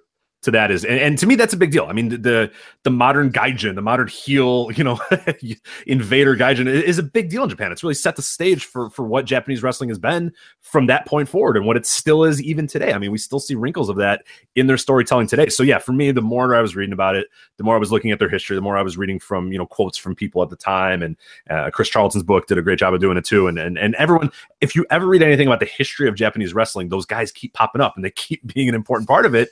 And the more you learn about it and the more you see it, it's just like, yeah, these dudes, I mean, that's influence right there. I mean, they have influenced decades upon decades of Japanese wrestling. Just, so yeah, whether, it was going to happen at some point, if there was going to be an American that was going to come over and do it, whatever, these guys were the trendsetters, and the trendsetters get the credit. So, they, to me, do it. And it's interesting because they finished, first among former wrestlers this year, which I thought was pretty interesting as well. So you have a lot of former wrestlers that, for whatever reason, get what their impact is and understand what their impact is. And that's what really propped it up. I mean, you have 15th among reporters for the Sharps, 22nd amongst historians, 26th among current wrestlers, but first among former wrestlers. I just found that very interesting. So obviously they know something, you know what I mean? Like, it's not like they all got together and there's something where they see that name and they go, yeah, these dudes are a big deal. And I take former wrestlers and what they think about their peers very seriously. And I think that for them to grade out that well with former wrestlers is a huge thing. And yeah, it's just like, the more you read, the more you kind of study, it's like, yeah, these dudes are so influential to everything that what modern Japanese wrestling is, or what Japanese wrestling ever was. You know what I mean? Like, the entire template of Japanese wrestling in a lot of ways was developed by these guys. So I think they deserve a lot of credit. Mark Lewin, I saw some of his stuff, Purple Haze and some of the stuff from Florida and some of the stuff where he was doing sort of the late career, like psycho gimmicks, but really, and then, he got into the back of the Australia stuff. Really, that was the region he was placed in anyway. The original WCW, Jim Barnett WCW, I think he was the booker for a good deal of that time too. That was a real hot territory. So I guess it doesn't hurt if you're booking one of the hottest territories in the world for a number of years. I don't have a ton more to add on him. What's crazy is there's a lot of footage of that Australia stuff floating around YouTube and stuff like that. There was a night a couple of years ago where I got bogged down in a wormhole, and there was old black and white Australia footage that I was getting into one night, and I saw a lot of Mark Lewin, which was weird to see him as a younger man after just seeing him as like this 50-year-old guy, working the early Starcades, or working Florida or whatever, and doing, gimmick heavy work. He certainly, to me, didn't have a Hall of Fame level career in the United States. I am obviously, based on my couple hours of watching Australia footage in 2014, I'm not, the foremost authority on old WCW Australia stuff. So I'm just going to stay off of this one. I think it's important. When you're talking about, pro wrestling or music or something that's an entertainment area of entertainment that's so vast, like pro wrestling or the way music, if you don't know about something, just don't talk about it. You know what I mean? It's okay to say, I don't know. And Rich, that's the extent of my Mark Lewin knowledge, and I, from the readings I did on him and things like that, I considered over the years voting in this category, but I never have. I've always abstained. He never struck me as a guy I would vote for, but who knows, if I dug deeper, maybe I would have. Doesn't matter now. As far as Mark Lewin, 17th among reporters, 22nd among current wrestlers. And this is pretty interesting, though. Second among historians and second among former wrestlers. So former wrestlers really into the Sharps. And Mark Lewin. Yeah, the fucking old people voted for him. So right, they know more about him than we would, So I'm going to have to trust their judgment. Again, I don't have a big issue with the people who were voted in, even if I didn't vote for all of them. Now, as far as the people who weren't voted in, and then we'll move on to another topic. Again, nobody from Mexico. What is your take on that? And what is the problem? Because I got to tell you something. A lot of the lucha voters are getting fed up, and they're mad at Dave, and they're mad at the voters, and why aren't they mad at themselves? I mean, I always say that. Like, don't get mad at me. I don't vote for it. I don't get involved in it for this very reason. I don't want to go, oh, LA Park, he's cool, and click him, and then not vote for the Missionaries of Death or whatever. Okay, but let me ask you: do you think that's what's happening? Here's what I think. I think that there's no question that some people look at the ballot and they just look up and down. They do not read the criteria. They do not read how it's supposed to work by just picking your regions you're familiar with. They look for names they know. They put 2 minutes of thought into it. Right. And they check off 10 names and they send the thing back to Dave. And then if 2 of those names are Vampiro and Cian Caras, the rest of the group gets fucked. I am not doubting that occurs. Here is what I'm doubting. Whether that occurs enough to where it's causing these guys not to get in. I don't know if that's the case. Because I look at a guy like Vampiro, and what did he have? Like 16 total votes or something like that? Okay. Yeah, somewhere in that range. Yeah, I forgot exactly what his percentage was, but yeah, it wasn't high at all. The only way he's preventing anyone to get in is if all 16 of those people didn't vote for anyone else. Right. Is that plausible? Maybe. But I don't know. I just find it dubious. I think now listen, I think that's part of the problem without question. Do I think that Colt Cabana, for example, I don't know why I'm picking on Colt Cabana. Poor Colt, yeah.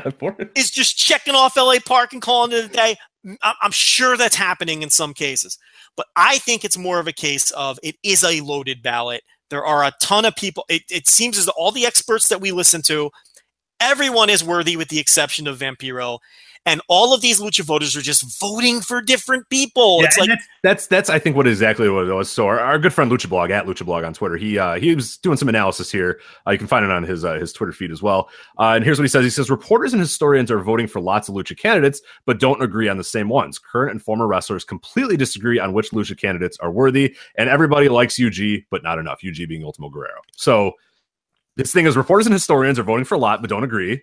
Current and former can't possibly agree on anybody, and then a lot of people like Ultimo Guerrero, but not enough vote for him at the same time. So yeah, it's just like get together, guys. I don't know, man. Like I don't know what to tell you. There's about 160 total lucha voters this year because I think what was Vampiro's percentage? I don't have that. I just closed the window to be honest. I have last year. Hold on, I got it. Yeah, I got it. Last year he had 13%. I do know that, and has kind of hovered around that 13 to 16% for quite a few years now. Yeah, I think that there's roughly 150 to 160 lucha voters. It's not like some of these other categories. Like you remember Europe sometimes would have like 50 voters, right? So if you have 1 or 2 rogue ballots, it could really kill a candidate. Someone who's close. Right, yeah. Mark Lewin had 84 votes, and he got in that region. So that just shows you the difference. And AJ Styles got 205 in his region. So right, so you have 160 voters. I'm not sure that the one dope who shouldn't have a vote because they don't pay attention and they don't take it seriously is just voting for, whoever and screwing everybody else. I'm not sure that you would need a lot of voters doing that. And I don't know if we're seeing that. It would be nice if Dave would answer these questions. It would be nice if we can say to Dave, hey, Dave, of the lucha voters, how many of them voted for one candidate? If he could give us a number, that might help clear something like this up, but we're never getting that information out of Dave. In fact, why don't we send him that email? Yeah, let's do it. Just so it goes unanswered and we can feel good about it. Because I know he's not going to answer us. But we should ask Dave, out of the lucha pool, how many of the lucha voters voted for one candidate?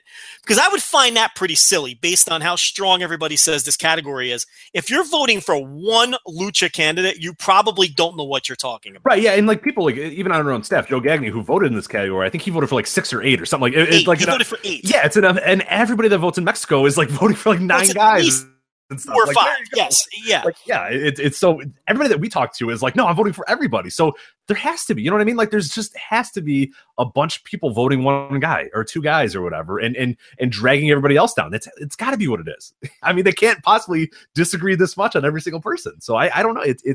it's perplexing, but it continues to be frustrating. But I get it for those people there. But a lot of people take it out on, like you said, take it out on Dave or take it out on like people like you and I. And it's like, I don't vote in Lucha, man. Like, or they're like, oh, well, you should vote because then these guys are going to get in. But it's like, no, I don't know what I'm doing. What do you mean? I don't know what I'm doing. Like, you want me to vote for the missionaries? Well, then I'm not going to vote for, Sin Caras or whatever. Like, if I don't vote for, if you tell me I should vote for one of these guys because I should and because I'm pressured to doing it, I'm then reducing votes for other guys that should go in because I'm not going to know this region enough to properly vote on it. So all I'd be doing is you telling me vote for this guy or vote for that guy or whatever, and then I'm contributing to the problem. So I just don't vote. And I let the experts vote on it. I don't even think the issue is, they're getting a lot of support. They're just barely missing. Yeah. So I think these Lucha voters just need to get their act together and vote for the same people. I mean, if you want to get some of these guys in, what is with the missing 3% for these, Los Missionaries? I mean, who's not voting? You got to convert those voters. You're screaming into the wind, complaining to everybody else. You know what I mean? It's like rally your own troops at this point. I don't know. I kind of feel like it's just a very thick ballot. I think that is the issue more than anything else. Let's see. So other notables, how'd Trish Stratus do? Let's see. Yeah, not good. I'm good. No, that's fine. I'm glad bring that up. But here, 1 sec. Trish Stratus 13%. You said she was one of the worst ever. I think she is arguably the worst candidate ever on the ballot. Yes. Well, China had only 10%. Who I said was worse than her. Well, so China is certainly a candidate as the worst candidate to ever be on the ballot. I can't believe we're doing this, Trish. I'm not doing this. I'm not doing it again. All I was saying is I don't think she's one of the worst candidates ever, but I was glad to see that she only got 13 because I had a weird same fear. Percentage as Kota Ibushi, by the way. Right, exactly. So there you go, Kota Ibushi and Trish. Which, by the way, is insane. Equal. There it is. The people have spoken, Joe. Trish Stratus, Kota Ibushi equal. Yeah. And Kota Ibushi has roughly 10 billion the resume that Trish Stratus. I mean, it's not even close. I'm with you, but I said it was going to be higher than you thought. Remember that? I told you. You were it's not higher than I thought. I mean, it's no, you did. You said she was one of the worst ever. There's people that have gotten way less than she. I think she's one of the worst candidates ever. Okay. I can't control the voting patterns of people who, screw this thing up yearly. I mean, I'd love to know who voted for her, and I would love to know the reason. That'd be fascinating to find out. Yeah. If anyone's listening who voted for her, please let us know. Yeah. Like, legitimately, just send me an email and tell me why. I would love to know why anyone on earth would vote for Trish Stratus. I mean, it was just as baffling that China got 10% last year and didn't get booted off the ballot. It's just baffling to me. Other notables, Edge, 49%. He's probably getting in at some point, right? Yeah, I think Edge is due in a few years. I think it's going to take a little while. Yeah, it's going to take him a little while, but I think when you get to that 49% threshold, you're right up against 50 or whatever. It's going to happen. If you look at the climb too, it's been a steady climb for him as of late too. So I think sooner rather than later he's getting in.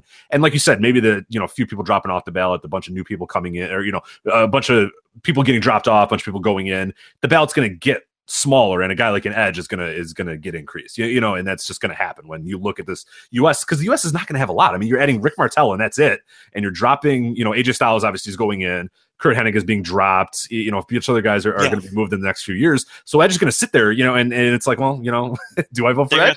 Yeah, I mean, if you want to vote for somebody, you're going to. So I think he's going to definitely increase. People's natural inclination is not to vote for no one. They're going to pick a name. 7 non-wrestlers got 50% or more. So I think we're going to see some of them go in. Gary Hart, Jimmy Hart, Howard Finkel, Bill Apter, Don Owen, Jerry Jarrett, and Jim Crockett Sr. all at 50% or higher. So some of those guys are going in. So Yuji Nagata had a big jump to 50. You think he can get the other 10%? I don't vote for him. I never will vote for him. I think Yuji's there because nobody wanted him to drop off, but I think he's one of those guys that they just wanted him to be safe. But I don't know if he's ever going to get over that threshold. I mean, that was a monumental jump to get him up to just to get to right at 50%. So no, I think he's probably not going to happen. But next year, you already mentioned Rick Martel and Kenny Omega. Rich, are you ready to assess Kenny Omega as a Hall of Famer? No, I mean, do you even want to have to think about it? You don't even want to have to think about it. He's got like half a decade in front of him no, I'm not. This is another guy. No, I don't want to have this discussion again next year. The biggest year of his career will probably be next year. What are we doing? But here's the thing. He'll have that year behind him by the time he's up on the ballot. So unlike Naito, it's like a timing thing, right? Because it's like Naito's big year was in front of him. Kenny Omega's big year is going to happen before we vote for him.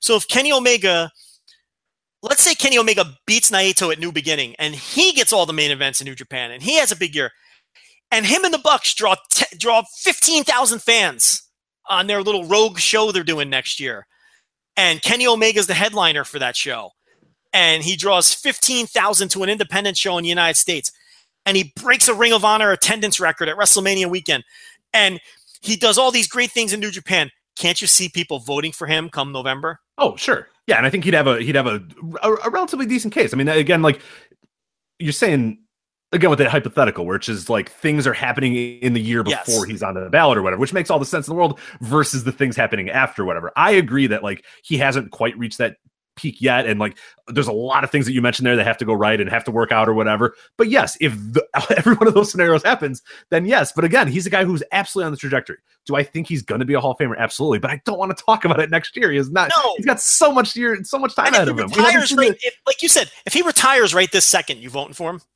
No. Yeah, despite him being one of my favorite, of all time, and a guy that I absolutely love, and I think he's just incredible. But no, he's not. He's not a Hall of Famer today. No, he hasn't told the whole story of his career. The whole story is not done. We need that Kota Ibushi. If it Kota Ibushi, until we see that, I'm not voting any of these in the Hall of Fame. Not doing it. Probably a good segue. We can jump right to this Bucks and Cody show, right? As we move on from. You got anything else in the Hall of Fame? Yeah, let me real quickly, guys. Okay. Others receiving 50 to 59% of the vote. Just kind of give you an idea where some people were the missionaries of death. 57%. And the Lucha guys that are right up against there. Gary Hart 55%. Jimmy Hart 54%. How Jimmy Hart is still not in, I don't know. 54%. Howard Finkel, little rise from my man Howard. He's at 54. Bill Apter jumps up to 52. Yuji Nagata at 50. Ultimo Guerrero at 50. Volano 3 at 50. Johnny Saint 50. Jim Crockett Sr. at 50, Dono, as mentioned before, at 50, and Jerry Jarrett at 50. Other notable guys, Edge, just below the 50 threshold at 49, as you said. Sin Caris at 49, L.A. Park at 49. This one blew me away, Joe, and I'm kind of curious on your thoughts. Tully Blanchard and Arn Anderson with J.J. Dillon, 45%. Yeah, I mean, what? They were that for like 2.5 years. If you're doing it by the letter of the law. With J.J. Dillon. It says with J.J. Dillon on there. So they were only together for like 2 years or whatever it was. And you can't even count the Brainbuster run. With J.J. Dillon. It says with J.J. Dillon. So, and even if you count, they weren't. No. I mean, come on. They just weren't Hall of Fame. They weren't a Hall of Fame level team. A great team, but they're not a Hall of Fame level team. I mean, and they weren't together long enough you can't say, look, they didn't have 15 years worth of match of the year caliber matches. They didn't have 15 years of drawing 20,000 fans. They were together 2 years. It's ridiculous. I don't know what people are thinking. I think when it comes to these teams, sometimes, I mean, people are voting because they like Arn Anderson or, they like Tully Blanchard. Yeah, and I did too. I agree. But with the letter of the law, with Blanchard and Anderson, with it's the same thing with the Kojima Tenzan. We say it all the time. Yeah. You separate those two, and I probably would vote. I'd be more likely to vote for them individually than as a team or whatever. And it's the same thing here. I would be more likely to vote for Tully or Arn, particularly Arn, if they were just by themselves. But if it's Blanchard and Arn with JJ Dillon, no universe would I ever vote for those guys. That's insane. That's just nuts. 45%. 45. It's they have more. Sergeant Slaughter has 41%. You're telling me? Yeah, Tully Blanchard and Arn Anderson with J.J. Dillon. 40. It boggles my mind. But you could argue like Slaughter and Kernodle are just as good. That's what I mean. Like as a team. If they are 45, if they as a team are 45%, then the Usos are like no doubt Hall of Famers right now. You know what I mean? Like, and that's not. I'm being kind of ridiculous, but not really. You know what I mean? Like, Bills are a team. They've been a team for 10 years. Like these guys were a team for 2 years. Yeah. Like, it's ridiculous. Unbelievable. Dr. Wagner Jr., 45. Sergeant Slaughter, 41. Kurt Hennig, 39, so he falls off the ballot. Hayabusa, 37. And then Goldberg in his first year, 30%. So we kind of were. I was a little interested in how Goldberg was going to get that WWE bump and see if he would really jump up. He got okay, but still not enough. So people are still he's never getting in. And Hayabusa and Shima, who were added last year, both struggling in that 30% range still. So I wouldn't call them dead in the water. But they've got some traction to make up, and Shima at least, Hayabusa obviously passed away. He's not going to add to the resume, but Shima is still adding to it at least, still wrestling at a high level. So we'll see what happens there. And then just a little quick, here's the top 5 among the various groups. Reporters, Minoru Suzuki, number 1, Pedro Morales, number 2, AJ Styles, number 3, Jim Crockett Sr., and Edge round out the reporters. Historians, number 1 was Gary Hart, number 2 was Mark Lewin, number 3, Don Owen, number 4, Karloff Lagarde, and number 5, Howard Finkel. As far as former wrestlers, we mentioned the 1 and 2 was Mike and Ben Sharp. Mark Lewin, also former wrestlers, Kurt Hennig, number 3. Wrestlers. I just said, remember how I just said that I enjoyed wrestlers' opinions and I value them? Number 4, Blanchard and Anderson with JJ Dillon. What are you doing, former wrestlers? Get your head out of your asses. Sorry, that's CTE, Joe. And then Fujiwara, number 5 for former wrestlers. So I retract my earlier statement about me caring about former wrestlers' opinions. Now I don't care anymore. But current wrestlers, Dr. Wagner Jr., number 1, Jim Crockett Sr., number 2 against current wrestlers. That's pretty funny there. Yuji Nagata, number 3 among current wrestlers. I thought that was kind of funny as well. Current wrestlers, Blanchard and Anderson with JJ Dillon, number 4. And then current wrestlers, number 5, LA Park, confirming that Colt Cabana just put Dr. Wagner and LA Park on his ballot and sent it in. So there you go. I assume that Colt Cabana is every current wrestler, and that's what he did. And then other guys said, oh, Tully Blanchard, he's cool. Oh, Arn Anderson, he's awesome. Great spine buster. Yeah, I'm putting him in. So current wrestlers, you're stupid, except for Yuji Nagata. That's a pretty good pick. But other than that, all right. That's the Observer Hall of Fame. So let's get into All In, Joe. I guess that's the branding that we're going to go with here for a little while. Bucks and Cody go all in. And now on Monday evening, this is Monday of this week, Pro Wrestling Sheets, Ryan Sadden, your good friend TMZ guy, reported that Cody Rhodes and the Young Bucks are planning on imposing a project in, I don't know if that was the correct word that he wanted to do here. 2018, an independent super show on the scale of a major WWE event. Just as a little note here, no non-WWE pro wrestling promotion has drawn 10,000 fans in the United States since WCW closed in 2001. A lot of the impetus of this was just kind of a random conversation that Dave Meltzer was having with some random Twitter guy talking about, hey, do you think the Bucks and Cody could get 10,000 or whatever? And if they did a show or whatever, we've kind of talked about that too. How I really thought that after that Global Wars that those dudes could go on their own and just kind of do their own show and do a rogue thing. Well, apparently they've kind of listened to what a lot of people have said and decided, hey, we can do this. And Cody Rhodes responded to Dave and said, I think Dave said something like, oh, I wouldn't bet on it if they're getting over 10,000 or whatever. Well, Cody Rhodes responded, I'll take that bet, Dave. I already gave them their biggest buy rate, they're being, ROH. Put the Bucks and I on the card and 3 months to promote, and we will break that 10,000 mark. So what do you think about this? So we don't know exactly what it's going to happen. They've sort of been scouting different places. I know Chicago's been mentioned as one. A few different other locations have sort of been mentioned as possible spots to do this 10,000 seat show. We saw some pictures of the Bucks and Skrull just kind of in an empty arena, saying they were doing some scouting. What do you think about this? Is there a realistic chance that the Bucks, Cody, and friends, whoever it may be, do they have a chance at getting 10,000 people to come to a wrestling show promoted by themselves, kind of on their own? Yes. I agree. They have a chance. Yeah. I'm not saying it's a lock that they're going to do it, but I think that there's smart, savvy people behind this. I think that a lot of fans will want to go to help them do it. They have very rabid fans, the Young Bucks and the Bullet Club. And I think those fans will be into the idea of being part of something that's rejecting the mainstream. Right. Bingo. That's kind of put a note on that. I'm going to go back to that in a little bit, but yeah, go ahead. Yeah, I think that's as big of a draw as anything that they can do in terms of booking talent is just playing us against the world. Mm-hmm.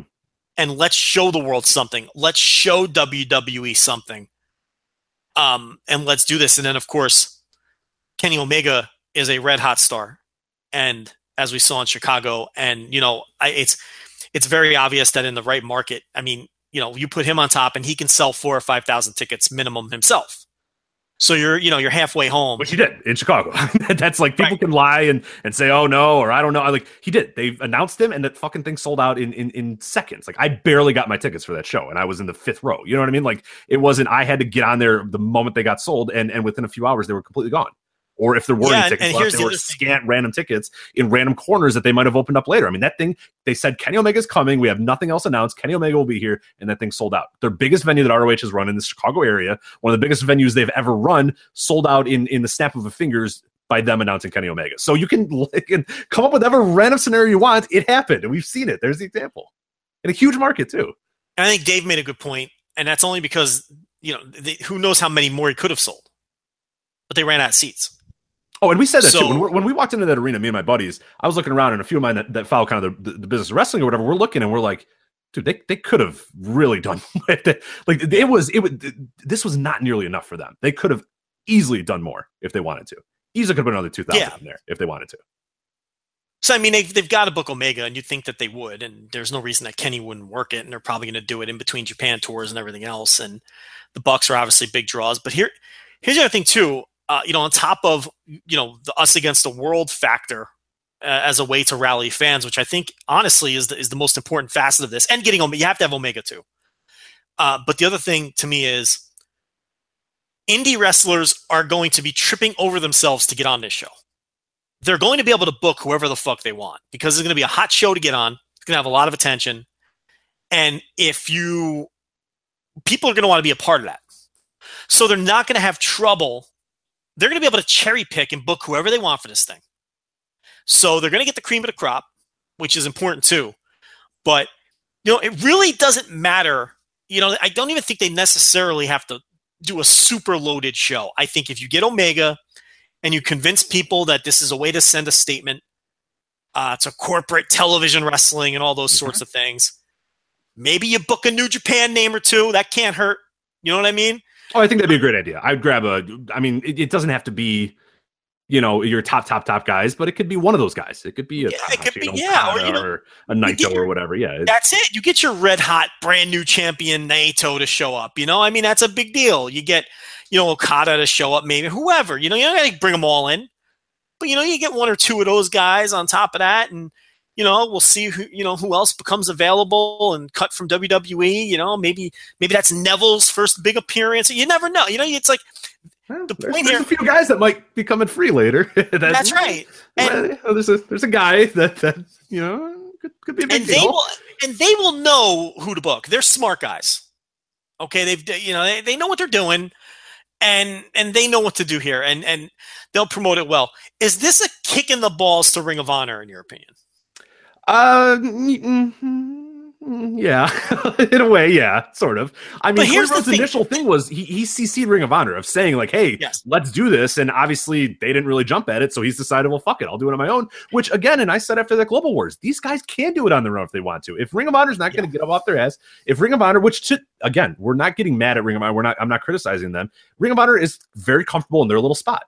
They enjoy being what they are right now.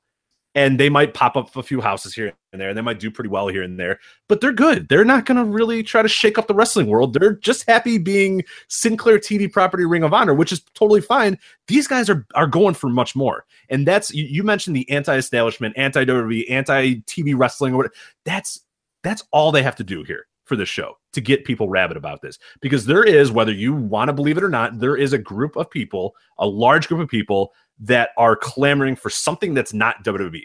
And that might be New Japan or whatever, but there might be the language barrier. There might be the time barrier. There might be the I don't know any. But there are a large amount of people that find these guys very much that alternative. I'm sick of WWE. I watch it, but I don't really like it. And these guys come at you with, hey, we're different. We're actually cool. We have cool T-shirts. It's cool to like us. We're approachable dudes. We're like, we've talked about it a lot in terms of the Bullet Club's power and the power of the Elite and the Bucks and Cody and the Being the Elite YouTube series or whatever. I think that regardless of who they book, and I think it's going to be important who they book to an extent, but I think you can do well just by saying, hey, look, we're going to try to shatter every thought, every preconceived notion on this show. We're going to prove that you can do it without WWE, that there is an alternative to this company, that whether you're sick of this or whatever, it's kind of, in a way, it's a little bit of what like every company was kind of trying to do in the 90s and every independent was doing in the early 2000s or whatever, the but they've really honed in on a different market and doing it in a different way where it's come look at it. I mean, we are going to be an alternative. We are going to bring power to the wrestlers that's not controlled by Vince McMahon. It's a company that's not controlled. You know what I mean? And that's an important thing. And I think it's a big thing. And people are really, really sleeping on how important that is and how important that has been in fueling the Bucks and fueling Cody and fueling those guys' growth, is that those guys are proving that you can do it without WWE. And that's a thing that a lot of people latch onto. A lot of people enjoy that. A lot of people like the underground guys trying to kind of make it or whatever. And they're going to want to be there for that moment when they make it. And this is that make it moment. If they put 10,000 people in whatever arena, there's going to be people that are going to want to go there, like you said, to be in that moment, to say, hey, We all got together and we stuck it to WWE. We There's- got on their radar. We showed them that you can do it without being in WWE. Yeah. And there's been times in history where WWE was the cool promotion. They're not the cool promotion right now, not even Right. close. There's nothing cool about Roman Reigns. There's nothing cool about Braun Strowman dying in a garbage truck. There's nothing cool about more McMahon family hijinks at the top of the card. There's nothing cool about Jinder Mahal. They're not the cool promotion right now. So it's a perfect time to sort of go counterculture and go against the grain.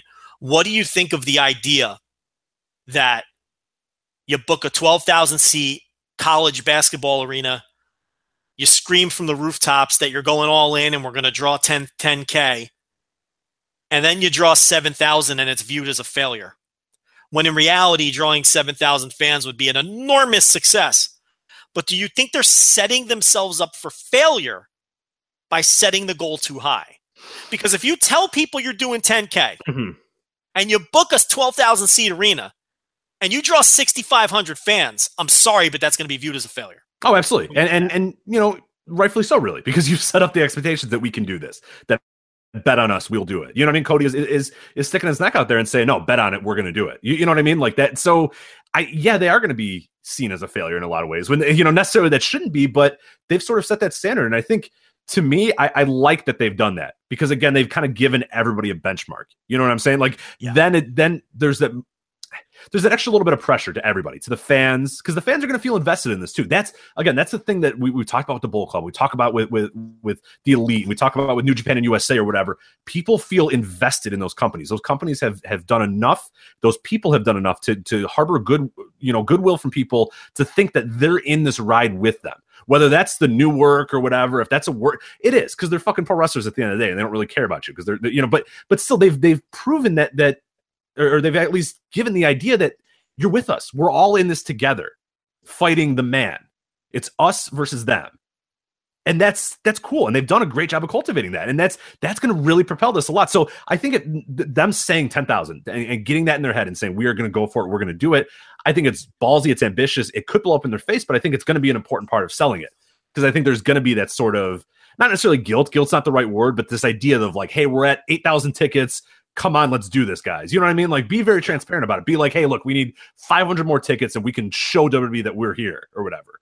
Yeah. I think that, in a way, it's good and bad. It sets a benchmark, which could fail, and it could be a miserable failure. It could be a disaster, but I think it also sort of helps them always have that leverage. I feel like then they can really play up that, hey, we only need this much more. We're at 10,000 and really make it that, because if they're at 10,001, they'll be screaming at heaven and the fireworks will be going off. You know what I mean? If they're right at 10,000 tickets, they'll be they've got cocky personas. They can't go out and they can't go out there and say like, we hope to have a pretty good show and we'll see who comes up. You know what I mean? Like, hopefully a lot of people come. We'll see.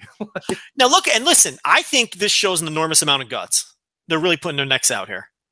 They must really think they can do this, because when you have an over-the-top cocky persona like this, people are waiting to throw eggs in your face. You know that, Rich. You know that there's a lot of people who want them to sell 3,800 tickets and are just cracking their knuckles and curling their mustaches and waiting to bury these guys when this thing fails miserably. So they really are putting their necks out. I give them a lot of credit. It's their money that they're risking, number one. And more importantly, more so than the money, because I think people would be surprised how cheap it is to rent out an empty arena. In a lot of cases, especially these public-owned arenas, they're begging for people to book these things to justify the cost of keeping the thing standing. The reason that TNA was able to book the Alamo Dome in San Antonio a few years ago for lockdown, even though they only used a 1/12 of it, was because it's so cheap to book the building, because the building loses millions of dollars a year for the city because it's this big building that gets used a half a dozen times a year. And just to run the electricity, you're losing tons of money on it. So that's an extreme example, but you can rent these buildings when they're not being used, because it's just an empty building sitting there generating zero revenue. So you can get a building for a good price. And then it's just a matter of getting insurance and licensing and all that. And these guys, that's not a big deal to them. And in terms of booking the talent, again, it's like I said before, when you have talent that's basically going to be throwing themselves at these guys to work on this show because everyone's going to want to work this show. Don't think for 1 second that these guys' phones aren't blowing up already for people angling to work this show. Everybody's going to want to work this show. Okay? You're going to get rates on these guys. Okay? Do you think whoever, Brian Cage, I'll just pick a guy. Okay? Yeah, do you think they're going to, those sort of guys, whoever, name your indie wrestler, Joey Janela. There's a guy who knows how to market himself, right? Do you think Joey Janela is going to charge these guys his full rate? Hell. He's smart enough to know. He'll probably, Joey Janela would work that show for free. And he'd probably dive through a table too, with covered in glass. Okay? These guys, this is a big time opportunity for these guys. Don't work for free, by the way, Joey. Joey, get paid. Don't work for free. Get paid. But yeah, he's crazy enough to do it. But I mean, he is, yeah. But you see my point here. Guys are going to know that if they show up there with a luggage cart full of shirts and are on the social media with them that they're going to make money in the end. It's going to be an investment for a lot of these people of saying, hey, look, I'll work for a half my rate because I know that merch is going to fly off the shelves at that show. I know that just being aligned with the show is going to be a big deal. It's not going to be a failure. Like that's the thing. Even if they get 6,000 people or whatever, it's a failure in the sense that they didn't get 10,000, but like, I don't expect this to be like less than 1,000 people. No one sells any merch. You know what I mean? Like, it's not going to be that. Like, there's no way in hell that it's that. It's no, and if the show isn't one way or another, that's right. And if the show is an enormous success and they sell 11,000 tickets, you want to be on that show. I mean, you want to be on this show regardless. It's going to be the biggest indie show of the year, obviously. What's going to be a bigger indie show than that? I mean, even if it fails, it's going to be the biggest indie show of the year. If they sell 4,000 tickets, it's going to be the biggest indie show of the year by it's going to be 4 times bigger than any other indie show, in the country. So, I mean, they're going to get good rates on guys. So so even though they're risking their own money, I don't think they're risking an exorbitant amount of money. I think there's almost no way they don't make their money back, but they're risking their reputations here.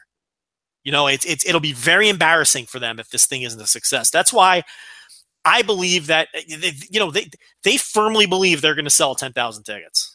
I have no doubt. And I mean, let's face it, if they sell 7,900 tickets, they're going to claim it was 10,000. The only way this thing is a true fall on your face failure is if it sells 3,800 tickets. Because there's no way to spin that.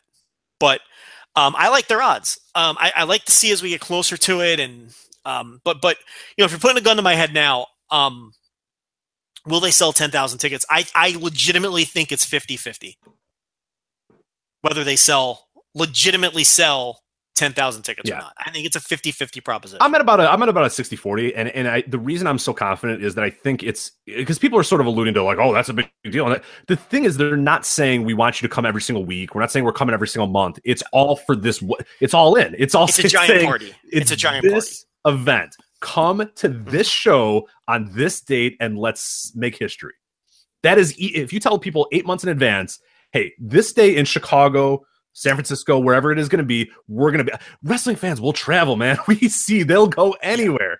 And if you say, let's make history on this date at this time or whatever, we're not asking you to every single month show up. We're not telling you to buy the streaming service every single month, the recurring payments. We're saying on this day, show up and let's make history. You are going to get enough people, I think, to do that. Depending on where it's at. Like, you know what I mean? Like, that's something I would like to be a part. I'd like to be in that atmosphere. I would love to go to that. It'd be a lot of fun. Like that. I fucking hope it's in Chicago. That's going to be great if it's in Chicago. I think we'd have a lot of friends there. I think it'd be a lot of fun. It'd be a great place to go. Have a good time. It's going to be that sort of atmosphere. And that's the difference that people are sort of forgetting here when people are looking, oh, well, what is it? It's not like they're trying to book a whole promotion. They're not starting a new company or whatever. They're saying this moment, this date, that day, this venue, this weekend or whatever it is. Like, that's different than saying, hey, we're starting a new promotion and this is our first show. They're not saying this is our first show. They're saying this is all in this moment right here. And that's all they're going for. So it's going to be a lot easier to get people invested in that, in just that one singular thing. I mean, God, look at the Wrestle Kingdom tickets, man. Like, people are just going across the world to go to Wrestle Kingdom from America. It's funny you bring that up. Let me ask you a question. We talked about Ring of Honor. I don't think this is a giant look. Ring of Honor had an opportunity. If Ring of Honor had told these guys, "Look, we're going to try to run a 10,000 seat," they would have been all in on it, and no pun intended. But I think, like you're saying, Ring of Honor doesn't have that kind of ambition. These guys are doing it themselves. Fuck Ring of Honor. I don't really feel bad for Ring of Honor here. But let me ask you this: do you think this is a kick in the balls to New Japan? Because I don't. Well, here's my angle. Let me present it to you this way. Okay, go ahead. We just talked about they've got to book Omega, right?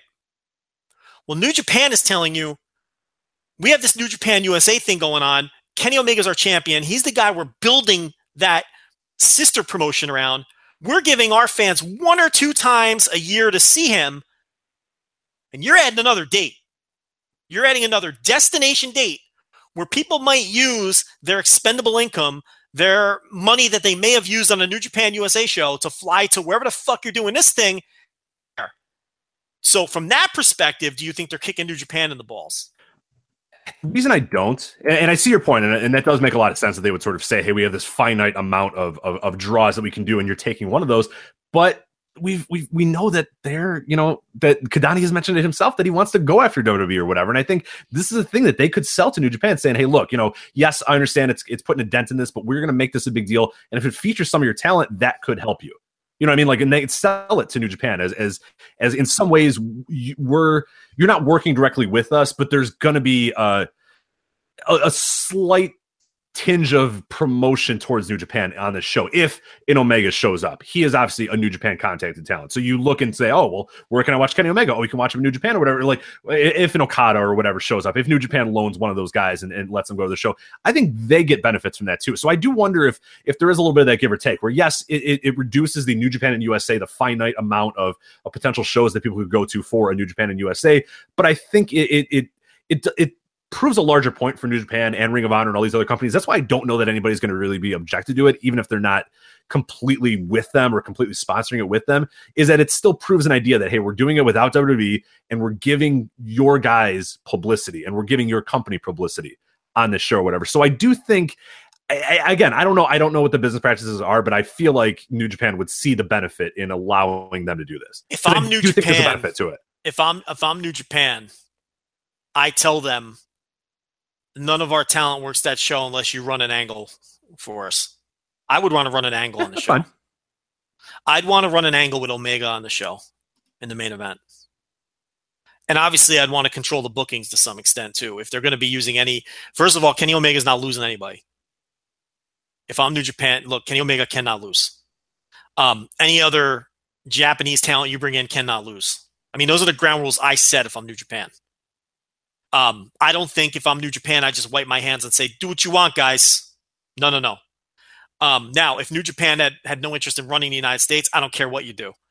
But because they're trying to break into this market, I want some level of control over this thing for anyone that's under a New Japan contract, which obviously, I don't care what you do with the Bucks. The Bucks aren't losing on their own show. You don't have to worry about that. But Kenny Omega wins, and I'm running an angle with Kenny Omega to set up one of my shows that I'm doing. I mean, that's what I would do. I don't know if they're going to do that. We know, Rich, just from talking to promoters, that New Japan they will micromanage right down to guys that are on excursions. And you know what I'm talking about. Sure. You've heard stories. Okay, even when they've got guys on excursions, there's instances where they have stepped in and they've micromanaged things and said, he's not working this show, he's not wrestling this guy, or, we're pulling him from this show, we don't like how he's being booked here. And we're talking about young boys. So to me, I think there's a pretty good chance that New Japan is going to exert some kind of control over this show. Yeah, I agree. But yeah, to me, do you see the value though? Do you see the value to a New Japan or to a Ring of Honor to not necessarily say don't do this, but because I think I think if Ring of Honor wanted to do this, these guys will be on board with that. I don't think they give a shit necessarily whether they draw the 10K under the Ring of Honor banner or their own banner. Because I think they just want to do it. And I think that Ring of Honor dropped the ball here. I think, but like you're saying, I don't think that they particularly care all that much.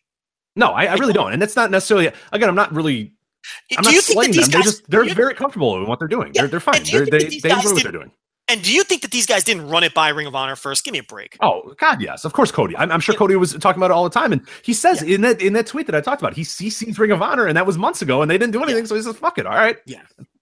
Then fine. And I mean, why wouldn't you let them put the money up? It's like, of course you'd rather do it under the Ring of Honor banner. Yeah, let them. They have people that can book venues. They have people that know production and all that sort of thing. Let them handle the headache and let them put their own money up. Right. I think there's no way they didn't run this. If they didn't run this by Ring of Honor first, they got big balls. Look, I know they're influential in that company. I know that they're big stars there, but you still have you're still under contract to that company.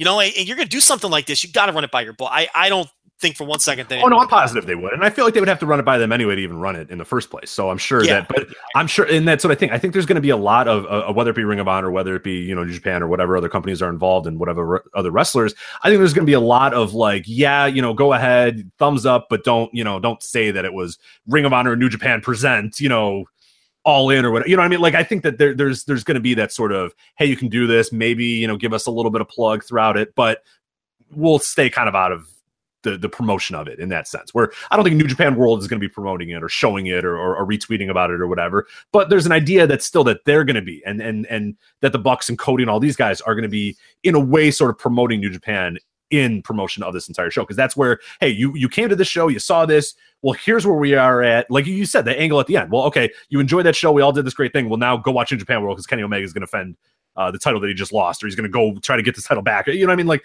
stuff like that, or try to, put those little breadcrumbs that send people then after all in's done to Ring of Honor, to New Japan, to whoever you want to, whatever other promotions are sort of tacitly involved in this without being 100% involved. So no, I think it's going to be really interesting to see how it goes. And I think it's going to be a success, and I hope it is. And really everybody should hope it is, because again, we talk about this all the time. Even if you love WWE and if you really enjoy it, you should want there to be competition. It makes WWE better. It makes Vince McMahon get off his ass and do better. It always has. He has always thrived on competition. The best stuff that they ever produce is when there's somebody riding their ass. So if you love WWE, you should be hoping and praying that these dudes get 12,000, because it's going to make WWE better. It's going to make the wrestling better. It's going to make wrestling better. For sure. So I don't know why. Like, I don't know why anybody wants this to fail. Like, what are you doing? Yeah. No. Why? Yeah. Only so you can laugh at Cody and the Bucks because you think they're arrogant. That's the only angle I can come up with. But I mean, more options is better for everybody. And like you said, it even makes for a better WWE when there's a fire lit under them.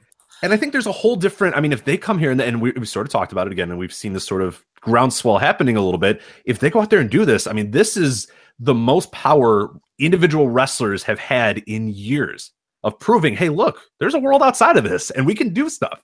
And we can make careers. The Bucks are proving it.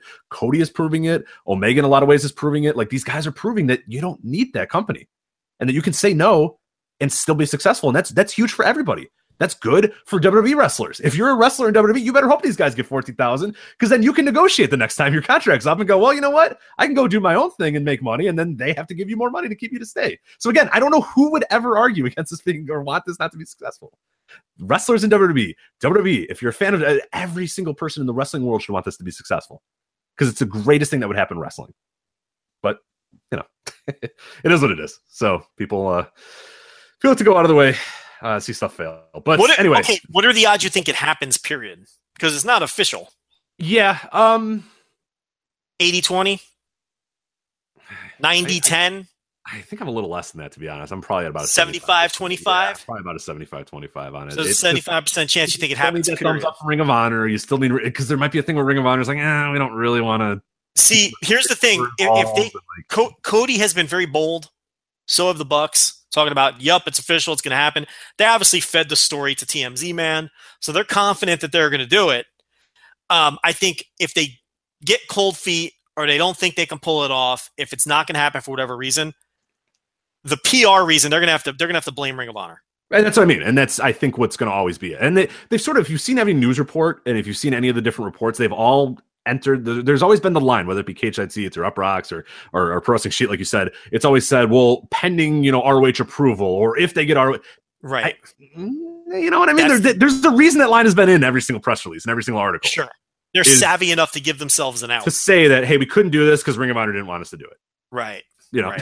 Which, it's smart because, they don't want to say, and I don't think they're going to get cold feet, but I think it probably will be one of the reasons is Ring of Honor is kind of uneasy about it. And, when they're contracted talent to them, that they can't necessarily do that. But I think they're setting up a BS excuse. I think maybe.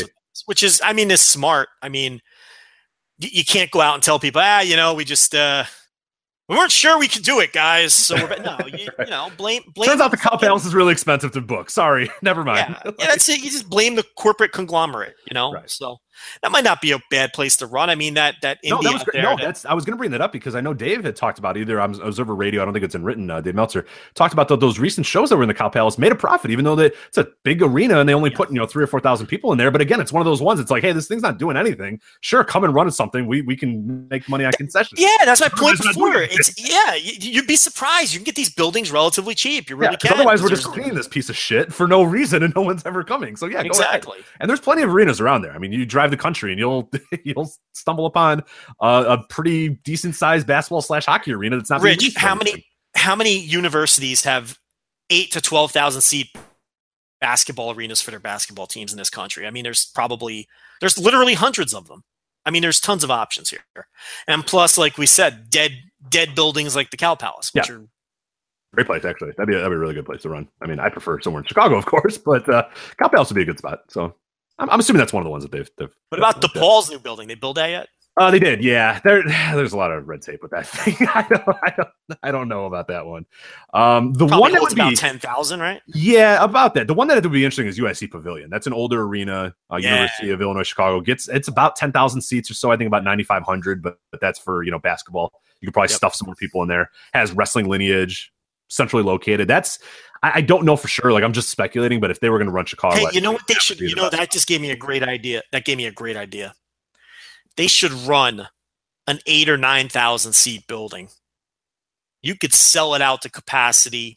Say it was 10,000, and you can't really rip them if they sold every ticket. You know what I mean? And it kind of mitigates the risk a little bit too.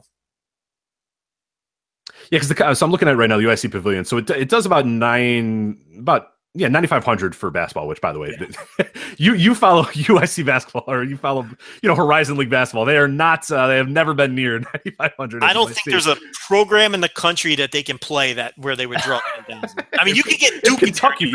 Duke and Kentucky were playing. Yeah, I mean against UIC. Yeah, there's just no fucking way. No, yeah, but they for stage shows, it says here, for concert venues they can do 10,075, so they can get it to that. But it says for that school have a 10,000. Oh, I guess for concerts and comedians and things like that. But it really hasn't been used as well. I mean, in the 80s, it was a big deal. Like Chi-Town Rumble, of course, everybody remembers, Starcade 87, Havoc 90, like those big things it was all big for. And then it really now just barely gets used for anything. But does the basketball team legitimately play there? Or do they have a small on-campus gym? They play in that building? Uh-huh. It's an experience to go to a UIC game when it's like you and maybe 200 people in this 9,000 seat arena. Like they'll play Chicago State in that building. Oh yeah. And there'll be 800 people there. Yeah. Oh yeah. That's embarrassing. Yeah, no, I've been there for I go there for high school basketball. We'll play there a lot. And that you'll get 2,000, 3,000 people for a big time, they have a city versus suburb classic or whatever, where all the city teams play. And that'll get, 2,000 or 3,000 or whatever. And even then it feels like a just giant big arena that's empty. Yeah. But we always go there and we're always like, man, they should run more wrestling events here. It's a pretty good spot to watch a wrestling show. I've never been there for a wrestling show, but yeah, it'll be interesting. And then that's, from Chicago's standpoint, that's one that I look at. But yeah, the DePaul Arena, I don't know what the capacity is for that one. That one's a mess. But yeah, Cow Palace is a good one. Any of your dead arenas in whatever big time city you're looking at, that's where you're really looking at. Mm-hmm. Because those are the great deals. And those are where you're really, yeah, exactly. I'm trying to. They mentioned a few here. I'm trying to get the exact list that Cody and the guys mentioned. I lost it on this one. I closed out the window. Whatever. It mentioned Chicago. Somewhere in California as well. London they mentioned. But again, I wouldn't do London. That doesn't really prove anything. I think you need to do it in the U.S.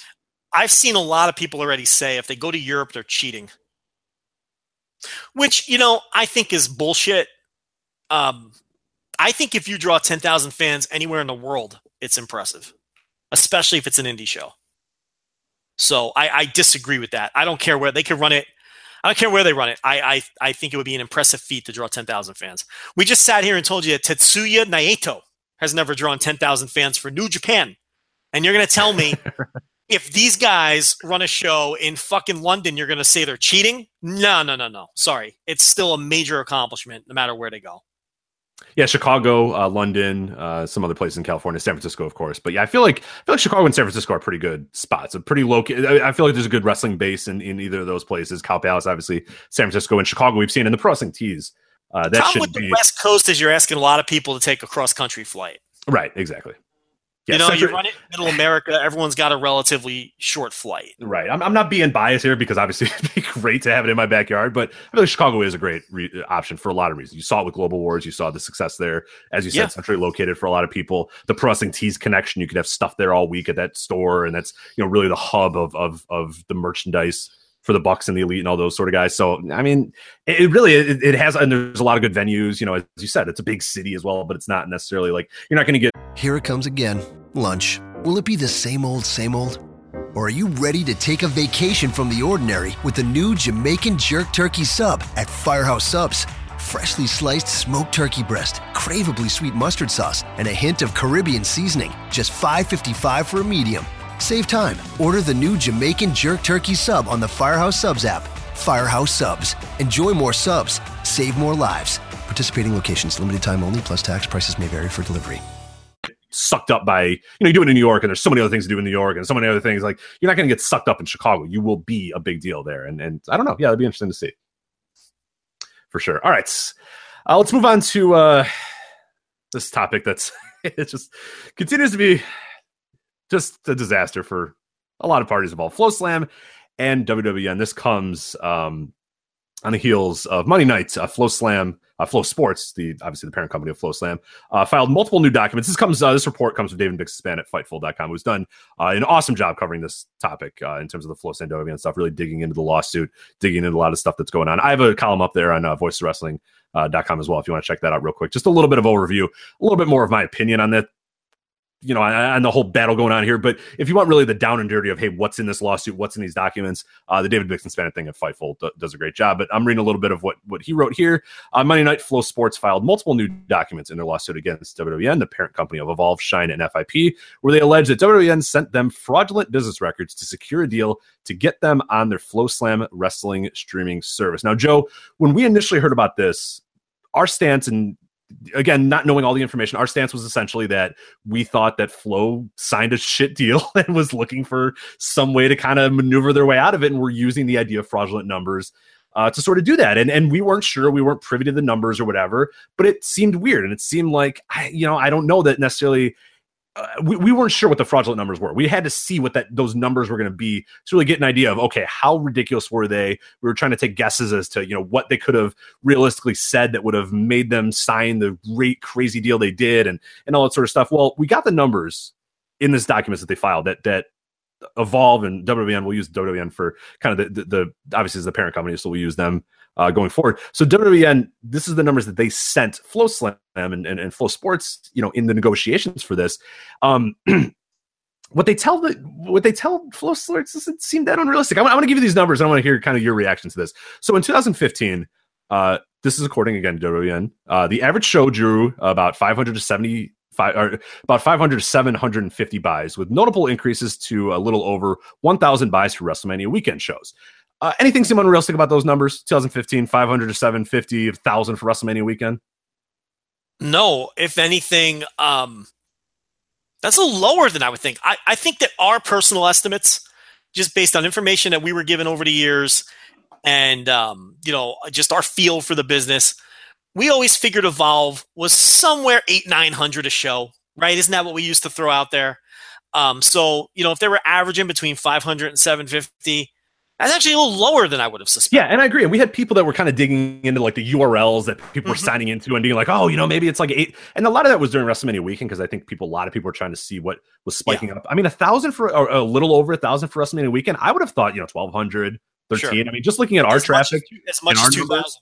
Yeah, exactly. I mean, I'm looking at just our buzz in terms of Twitter and our hits on reviews and stuff, and I would have thought it was more than that. So rank and file show high hundreds though is what I would have pegged.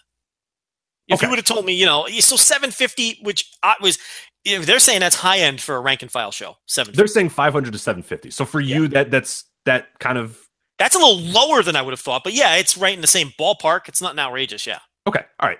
Because I agree. I'm with you on that one. So in 2016, there was a big jump with the rank and file shows doing about 950 to 1,300 buys and shows from the weekend of WWE tentpole pay-per-view events doing a little over 2,000 each, peaking at about 2,400 buys for Evolve 58 during WrestleMania weekend. So any of those numbers surprise you? That jump is huge. We'll get to some reasons why. Does that jump come across as unrealistic or fraudulent, or does it seem logical that they would have that big jump? It doesn't for two reasons. One, that you outlined in your article, the WWE connection. Around that time that the Cruiserweight Classic was ramping up, that WWE.com was mentioning Evolve and mentioning WWN. There was tweets from Triple H. There was tweets from WWE's Twitter account. There was more of a light shined on WWN and Evolve in 2016 than there had ever been in history, and quadruple what had done in 2015. They got WWE to say, "Hey, here is an indie company, and it's pretty cool. Go watch it." Is essentially what WWE said. You're getting tweets from WWE. You're getting tweets from WWE. You get all those WWE connections, but even more so for me, in my opinion, what would explain the jump? That's when Evolve peaked. That's when they had that incredible roster: Chris Hero, T.J. Perkins, Zack Sabre Jr., Johnny Gargano, Drew McIntyre. I'm sorry, Drew Galloway. All the WrestleFuck guys, whether it was Gulak and Tracy Williams on the rise, and then Fred Yehai, and remember they had everybody there. Those shows were incredible. 2016 is when Evolve peaked.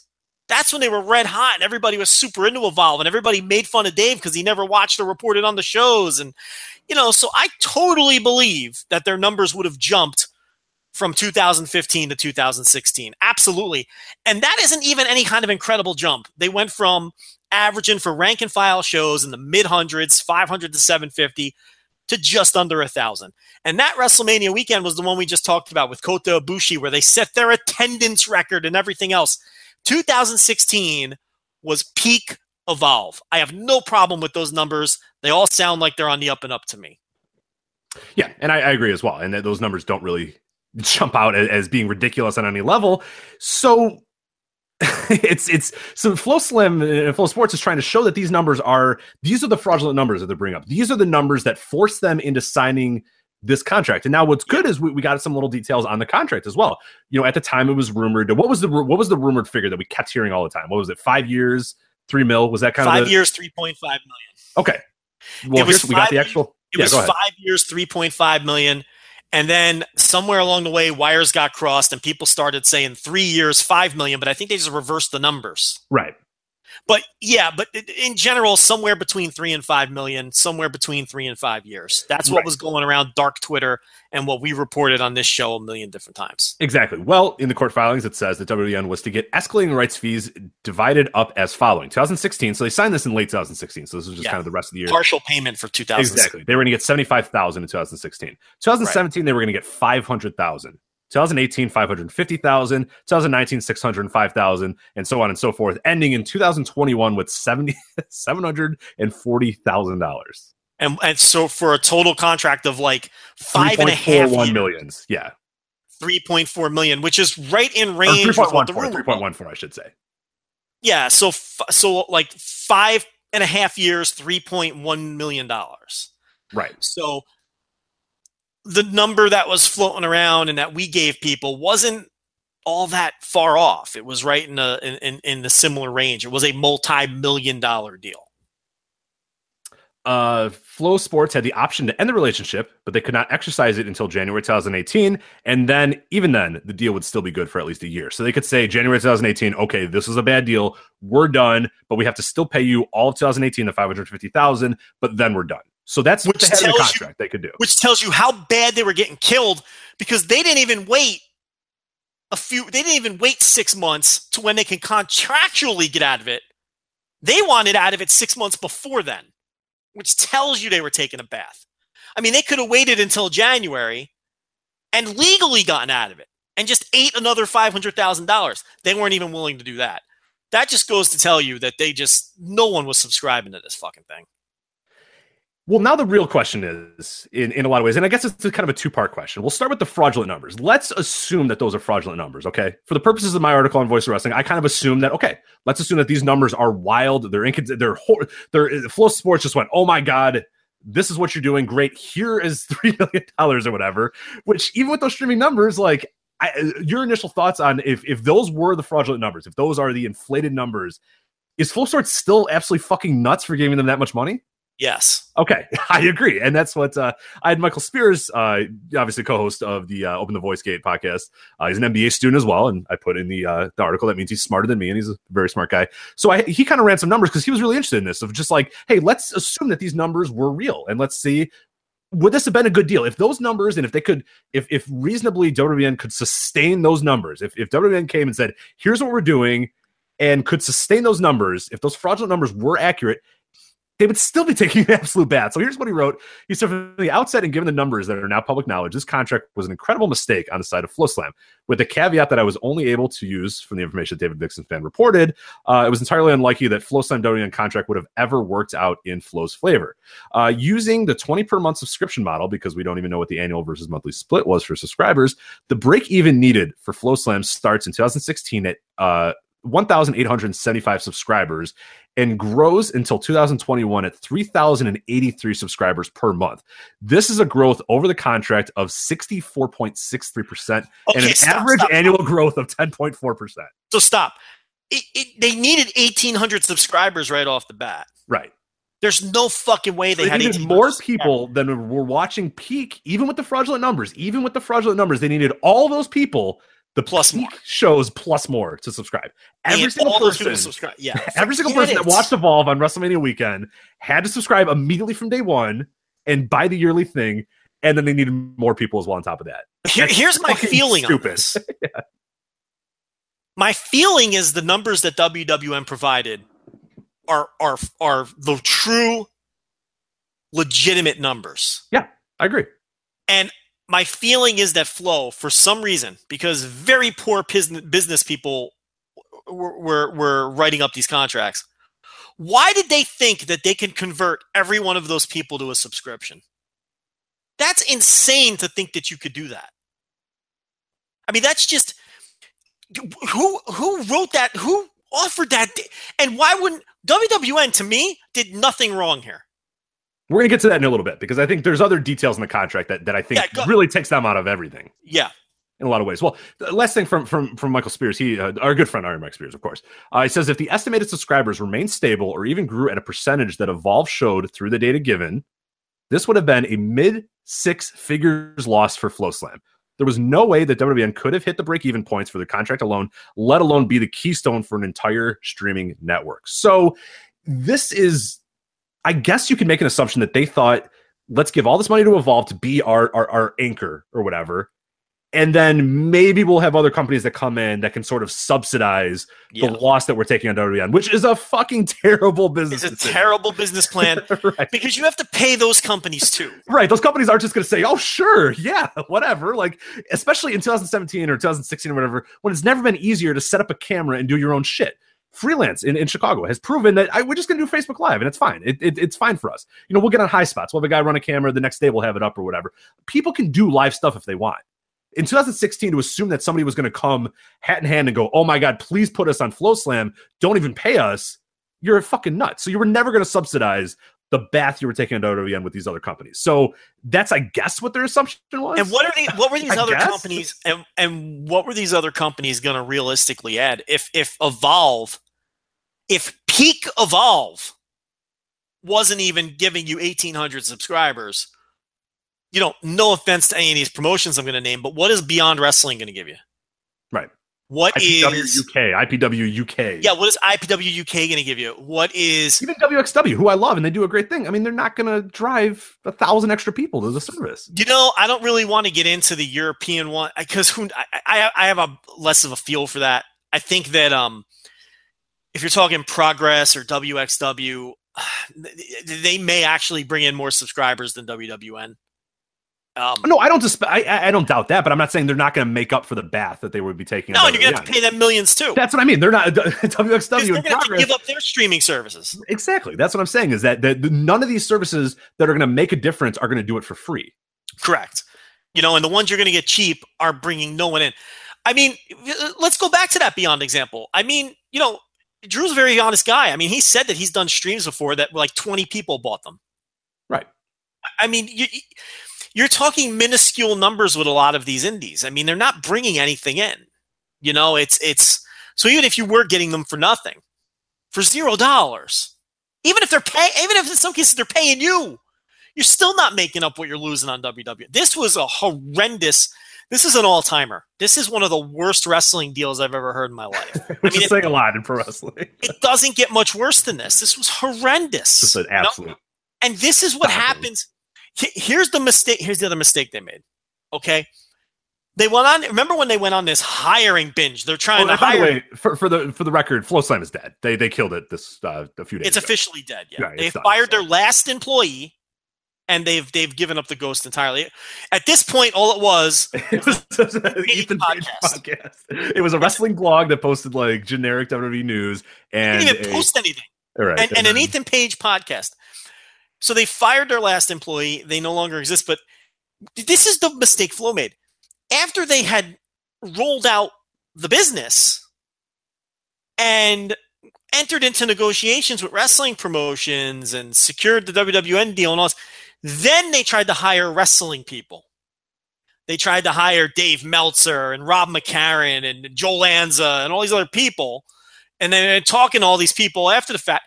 You should have hired some pro wrestling people, someone who knew something about pro wrestling before you tried to enter into because Dave Meltzer would have stepped in and said, you guys are fucking nuts. You cannot pay them $3.1 million because they do the math. They're not going to grow by 46%. This is insane. Wrestling people would have stepped in and stopped this. And then maybe it wouldn't have gotten off the ground because then maybe you can't cut a deal with anybody. But you know what? Then you're not in the position you're in now where they lost, potentially millions of dollars. I don't think they're going to win. How can they win this case? They're not going to. If these numbers are proven to be factual, and how can you prove that they're not? Then here's the thing. If WWN did inflate these numbers, what did they inflate them from? 0? They're not impressive numbers to begin with. No, that's what I mean. They're not impressive numbers at all. And the thing is that, and I promise is exactly what happened, is that FloSlam looked at the 2015 to 2016 increase, which is around 45%, and said, oh, well, you guys can do that next year, right? And completely, again, like you said, not being aware of the circumstances, not being aware of why they maybe grew, not being aware that that might be the peak, that maybe they're not going to grow beyond that, and assume that that was just continual, constant growth, which is absolutely asinine in any business, to be honest. If a company grows by 45%, like, is insane. Right. In any business, 40%, especially in pro wrestling. Especially, you don't have 40% growth over 40% growth. That's fucking ridiculous. If I do that in my business, I'm a millionaire. You just don't fucking do that. But here's it's like, and again, this is where it would have helped to have wrestling people in the room, because a wrestling person would have said, now hold on now. They're hot right now, and half of their fucking roster is going to be in WWE next year. Right, in the next 2 months, they're all gone. So, and it's like, again, they didn't have those people in the room. They had MMA people in the room. It's who didn't understand. So, what a horrendous deal. And let me tell you something, even if WWN had grossly inflated the numbers and pulled some carny shit, it's like, to me, it's still Flo not doing their homework and setting do your goddamn due diligence. Like, I mean, it's not right to be. It's not right to be right. But now that we know that they didn't pull any carny bullshit, WWN is completely exonerated, but I know you want to go some other paths with that too, so go ahead. Yeah, which is pretty interesting as well, because one of the big things that we had brought up a lot on this show, and to be fair, we always kind of set the blame on Flow Sports and on FloSlam or whatever, is the production side of WWN. That they got this influx of cash, and nothing looked that much different. Evolve was still kind of shitty looking. It was maybe a little bit better. FIP was done in front of fucking gardens and weird places, and the lighting was shit, and it was still done in really terrible, and all that sort of stuff. All they basically bought was a tarp that said FloSlam or whatever, and everything was basically the same. Well, we look at the contract, and it says here explicitly, this is from David Bixby at Fightful. He says the contract also states that WWN was to provide its audience a high-definition stream, backed by commentary, and shot with 2 camera angles. That's all that it says. The requirements of WWN were high-definition stream, commentary, check, and 2 camera angles. Check. What are they? High definition. Check. High definition, commentary. Check. And 2 camera angles. They did the 2 camera angles, in case you're curious. Yes, they did. Okay. I dropped off the call for a second. Oh, you didn't say check. I was like, no, they did. I promise you. But so, I mean, they met all the demands too. Okay. Now, Did they go above and beyond? No. No. Did they do the bare minimum? Yep. Did they break the contract? Nope. Where's WWN wrong anywhere in this deal? And that's really my big thing that I come at it is yes, ideally, I'm the type of person that if you gave me an influx of cash and if you said, hey, we're really banking on you guys to do this, or hey, we're really believing you. If somebody came tomorrow to Voices Wrestling and said, here's $5 million or whatever, I'm going to upgrade some shit. You know what I mean? Like, I'm going to make sure, because I'm that's the type of person I am. I'm that type of person that if I feel that people are invested in me, I try to give them. Well, look at the incentives that they had. If they grew above and beyond, they were getting, I forget what the exact numbers were, but it was also an incentive-based contract where if they helped FloSlam grow their business, WWN was going to get a piece of that. Right. But what I'm thinking that happened was, and smartly so, the WWN guys probably got in the room or post, getting in the room with Flow Sports, got together and went, oh my God, these guys are out of their mind. This thing is not going to work. Let's get the money that we can. We'll do the bare minimum. We'll not step on any toes, because Gabe never he was still, hey, William Regal's coming. Hey, Triple H is awesome. Hey, WWE, you're still great. Oh, we love the relationship we have with he never stepped on any toes. And we mentioned at the time that he was counting the days down, counting the minutes down until this thing was going to blow up. And he was not going to invest in 45 different cameras and tarps and booking giant arenas. He was going to do the same shit he was going to do. And you can criticize him for that. You can criticize him for getting an influx of cash and doing absolutely nothing with it if you want. But the contract does it. Like, he followed the contract to a T. Yeah. Didn't go above and beyond, which you can criticize him for that. But contractually, he didn't have to go above and beyond. He did exactly. I'll defend him a little bit from this perspective, too. According to the terms of the contract, they were to invoice FloSlam monthly. It's not like they were handed $3.14 million. Sure. Right. So, that's the other part of it. And when did they? For all we know, he asked, hey, can I have an upfront of $1 million so I can do this? And they said no. It might have happened. I doubt it did, but we shouldn't assume that didn't happen. So they're getting monthly payouts too. It's not as if they were getting giant lump sum balloon payments at the first of every year. They're getting paid monthly.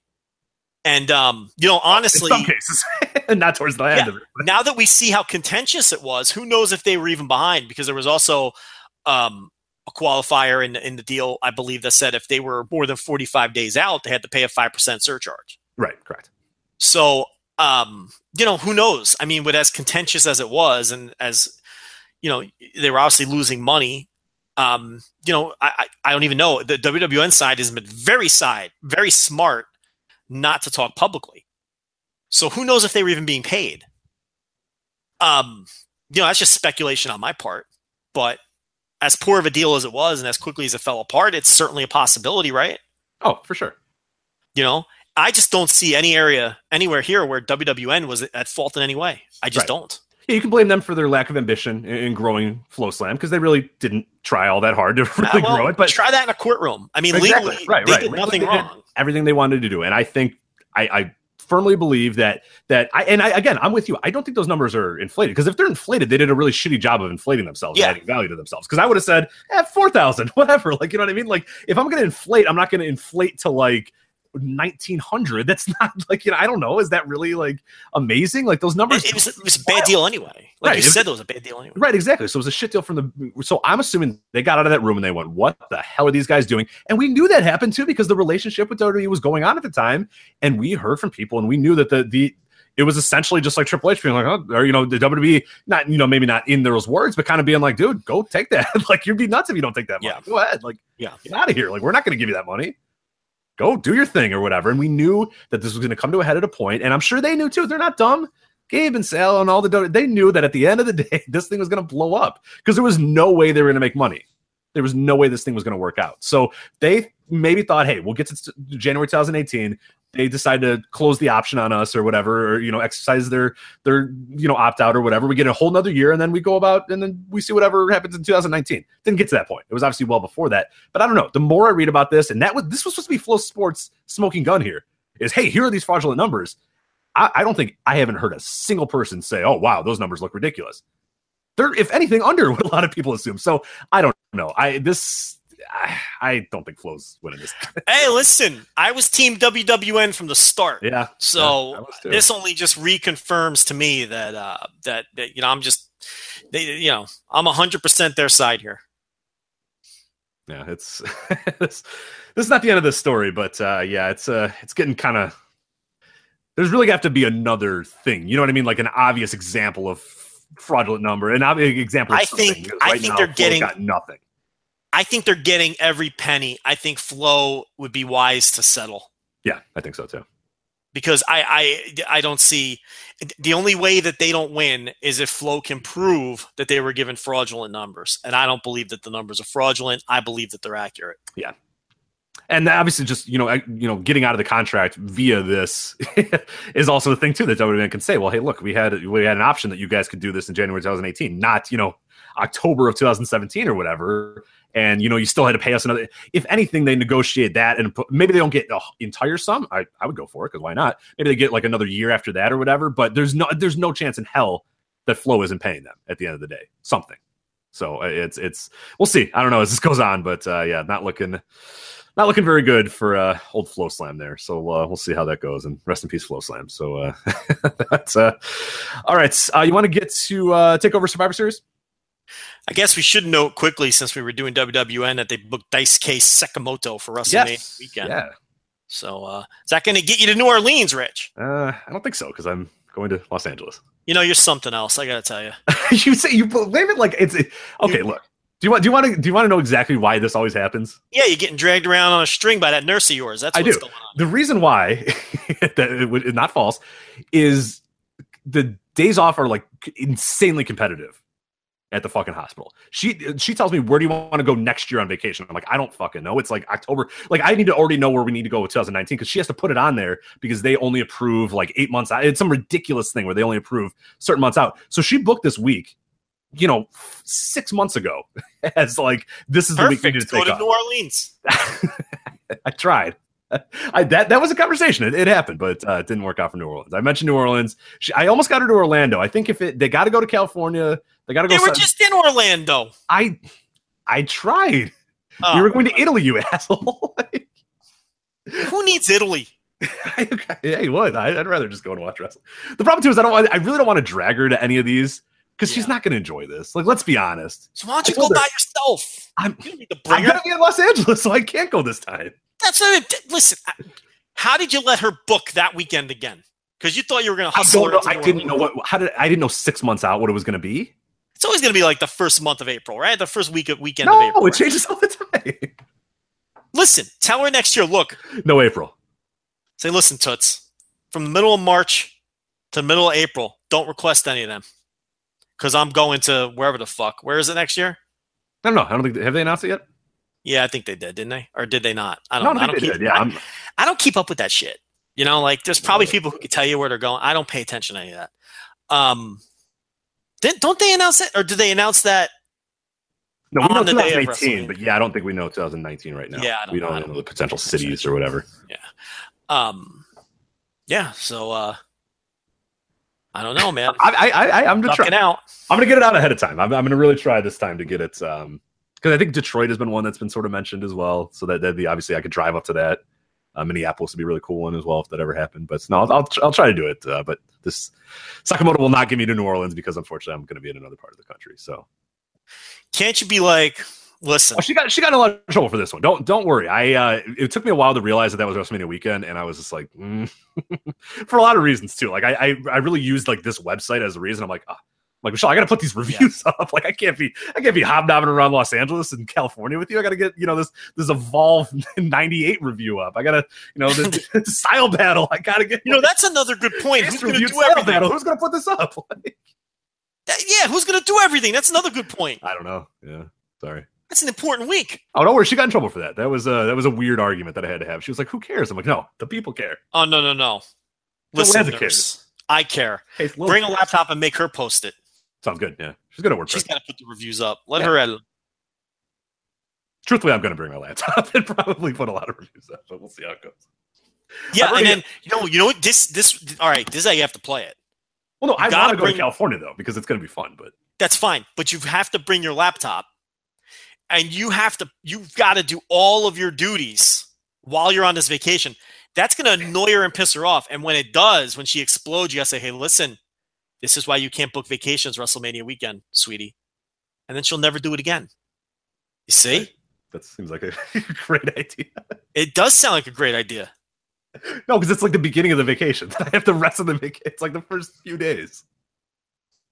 Like I'm leaving on that Friday, so that's not. Rich, you got to take one for the team here. Okay, this is the way I see it. You got to start a fight with your wife and take one for the team. All for this hobby that already takes too much of my time and money. Yes, you're right. That's right. Seat Geek is counting on you. They are. Well, speaking of Dollar Shave Club is count. Wait, did they buy more ads? No, they didn't, but we can mention them again. SeatGeek. Get the app, promo code VOW. $20 off your first SeatGeek. Blue Apron is counting on you. Right. Potential new sponsors, including the one we got today that we're really pumped about. We didn't get it today, but we heard about it today, and we're pretty interested in that. But right now, there's always new sponsors in the kitty. You know what I'm saying? Mm-hmm. Whatever happened to that cigar company? They were like, hey, do you guys smoke cigars? And I'm like, no, but I will fucking promote them. I don't give a shit. I smoke cigars. I said I would smoke it and promote them. So I will sell anything. You smoke cigars? I'll do a cigar every so often. Really? Yeah, I won't do cigarettes. I won't do anything, but it's like once or twice a year. It's at weddings because I need a reason to like get away from everybody at a wedding. Like that's the only reason I smoke cigars at a wedding is because people are dancing to single ladies or the chicken dance or whatever. And I'm like, I'm gonna go because the cigar is gonna take you like an hour and 20 minutes and you can't go in. And people are like, oh, what are you doing? I'm smoking the cigar. Yada yada. It's great at weddings. It's a great way to just get away from everybody and not have to do anything. I never pegged you as a cigar guy. Are you a pipe guy? I'm not a pipe guy. No, I don't do anything. Just cigars. That's the only thing I smoke. No? Do you do hookah? I've done it before. That's all right. Do you smoke the weed? I do not. If it was legal, maybe I would try. But right now I don't. Because the police don't listen to this. Cat. You can say if you smoke the weed. I don't. Okay. No, I don't. I know. I truthfully don't because I'm like terrified of getting in trouble. So I'm not going to rat you out. No, I don't. I swear to God, I don't. You can ask. Have you ever smoked crack? I've never smoked crack. No. You don't strike me as a crack guy. Believe it or not, no. Yeah, my do not smoke crack. So you never got together with the nurse. And you're like, hey, listen, let's freebase tonight. Get these rocks going here. Yeah. You grab a spoon. Let's do this thing. Let's go. Yeah. No. Exactly. Steal one of them Bunsen burners from work. And I don't think they have Bunsen burners. Whose work has Bunsen burners? I don't think they do. No, I don't think she uses a Bunsen burner. I think nurses use Bunsen burners. Why would she use a Bunsen? What practical purpose would a Bunsen burner do in a cardiac care unit, Joe? Tell me. I don't know. I just picture nurses using a Bunsen burner. So fucking. I think that's chemists that use Bunsen burners. I don't think nurses do. Listen, medical, chemist, it's all the same, right? No, it's not. Let me see if a nurse would use a Bunsen burner. They don't. You're going to look it up, and it's going to say chemistry. It's not. Why would nurses use it? Unless they're like studying bacteria, maybe. I think. I don't know. I'm trying to. You got to heat it up, Here we go. Look, CDC. Okay, what? This is straight from the American Journal of Nursing. Are you ready? Okay. Yeah.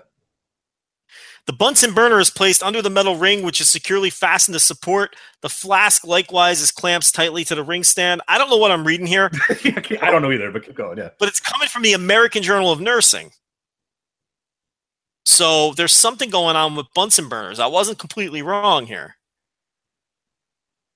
Oh, wait, this is from a classic technique from the 1800s. Hold on. That's what I mean. I don't think they've used them in quite a while.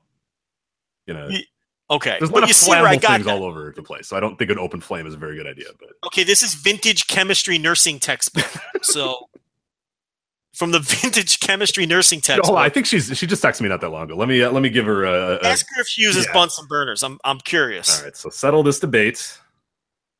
Oh God, my fat fingers are just steel. So settle this debate. Have you ever used a Bunsen burner at work? How do you want me to phrase this question so that we get the proper answer we're looking for here? Oh God, you need a nurse. Are you all right?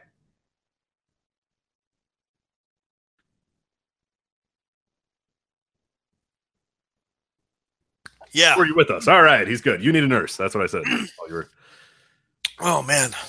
Do you want me to ask her, settle this debate? Have you ever used a Bunsen burner at work?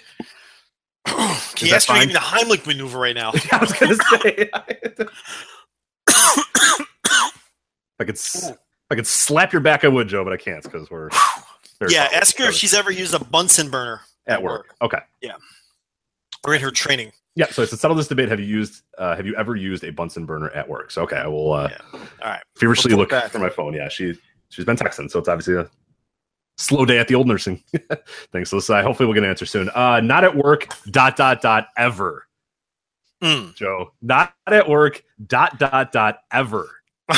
Okay, right. Jeez, she's sassy. I told you. You think I'm sassy? Yeah, I mean, God. I mean, you know. I mean, she's gonna get upset about it. She's gonna talk about this tomorrow and be like, She's never used one in high school. I mean, I don't understand. In chem class. ... Yes. There you go. No, the chemistry class is not nursing. Yeah, but she said ever, and I'm like, no, that can't be right. Everyone. No, and not at work ever as a nurse. In chemistry class as a student, she used it. No, yeah, I understand that, but no, you don't. We just had this. Okay. You've really done it now. You've really done it now, Joe. I'm in a lot of trouble. If you Google Bunsen burner nurse, there's plenty of entries. I'm telling you, I'm not making it up. She says, "What the fuck would I light on fire at work?" All I'm saying is, I wasn't off base. Bunsen burners. You were absolutely off base. Bunsen burners are associated with nursing. I No, they're not. They're associated with chemistry. I think I would do this show and not anything else that, like, any sort of. Obviously, we did not do well in any sort of science-based. I don't know about you. Definitely not. I was horrible at everything science. That's why So was I. Math and science, forget it. Yeah.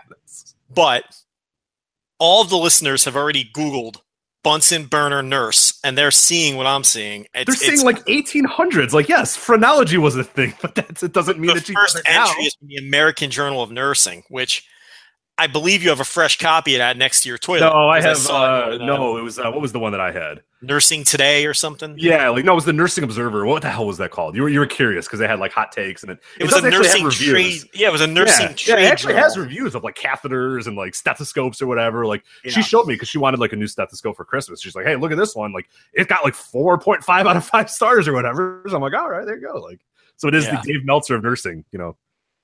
Talking about the business end of hospital management or something like that, the draw at a hospital, but no, it does exist. So, So I said, don't yell at me. I agree with you. Do our intro, and she says, I know it was directed at Lanza, so she knew that you were the dumbass in this case, and that you were wrong. So, well, listen, I've got Google to back me up. Don't you tell me you have 1800s? She also doesn't use leeches. You can probably look up leeches in nursing, and it's going to come up. That doesn't mean that she uses leeches at work. Right? I don't know by your theory, if it ever existed, it still exists, which is not. I don't know about that logic. Look. Are you telling me the American Journal of Nursing is not a reputable publication? Very reputable publication. Well, then that's all I'm saying. Okay. I'm reading it right now. Yeah. It's something for ice compresses here. Let me see. Go on. You just will not dig out of this hole. You just will not admit. Google it. I did. It's all old. All I'm saying is it's not absurd to associate Bunsen burners with nurses because clearly at some point they were using Bunsen burners. Okay. I wasn't totally off on that one. I guess. Yeah, the Manual of Nursing. We got the Vintage Chemistry Nursing textbook. Vintage Chemistry Nursing. All right, that one's not good for my argument, I'll admit. No, that's not great. But the Handbook of Veterinary Nursing. Oh, there you go, yeah. Have you ever taken your dog to the vet and then bust out the Bunsen burner? I got to be honest, I've never seen a Bunsen burner. I think he's been coughing and puking and, all right, let's get the Bunsen burner out and see what's going on here. Maybe got to warm something up, I don't know. Yeah, you might have worms. Let's put her stomach over the Bunsen burner and see what happens. Wasn't Warm It Up a Crisscross song? I don't know their entire catalog. I know Jump and Warm It Up. Same album. Was it? Yeah. That was more your era. Was that when they were cool? Because Crisscross started out as obviously the kids, but then they evolved later. No. So this is still in the prime. The song Warm It Up, I believe, is on the same album as Jump. Oh yeah, this is the famous. Yeah, they're wearing the big jackets. They're wearing huge puffy jackets with pants backward. Of course, because they're Crisscross. So Yeah, I'm talking about. I forgot what it was. They later came out with like they tried to be like, okay, that was us before, but now we're real. You know what I mean? Like, yeah, now they're dead. Well, one of them's dead, right? Ooh, I don't know. Yeah, one of them's Gary dead. Shanley was dead, so I don't know. I'm probably the wrong example to give about the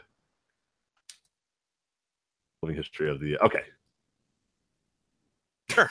Okay, we got about a half an hour left to go, so let's quickly get over Takeover here. Yeah, that happened a few weeks ago, and people saw it. I thought it was a good show. I think you thought it was a good show as well.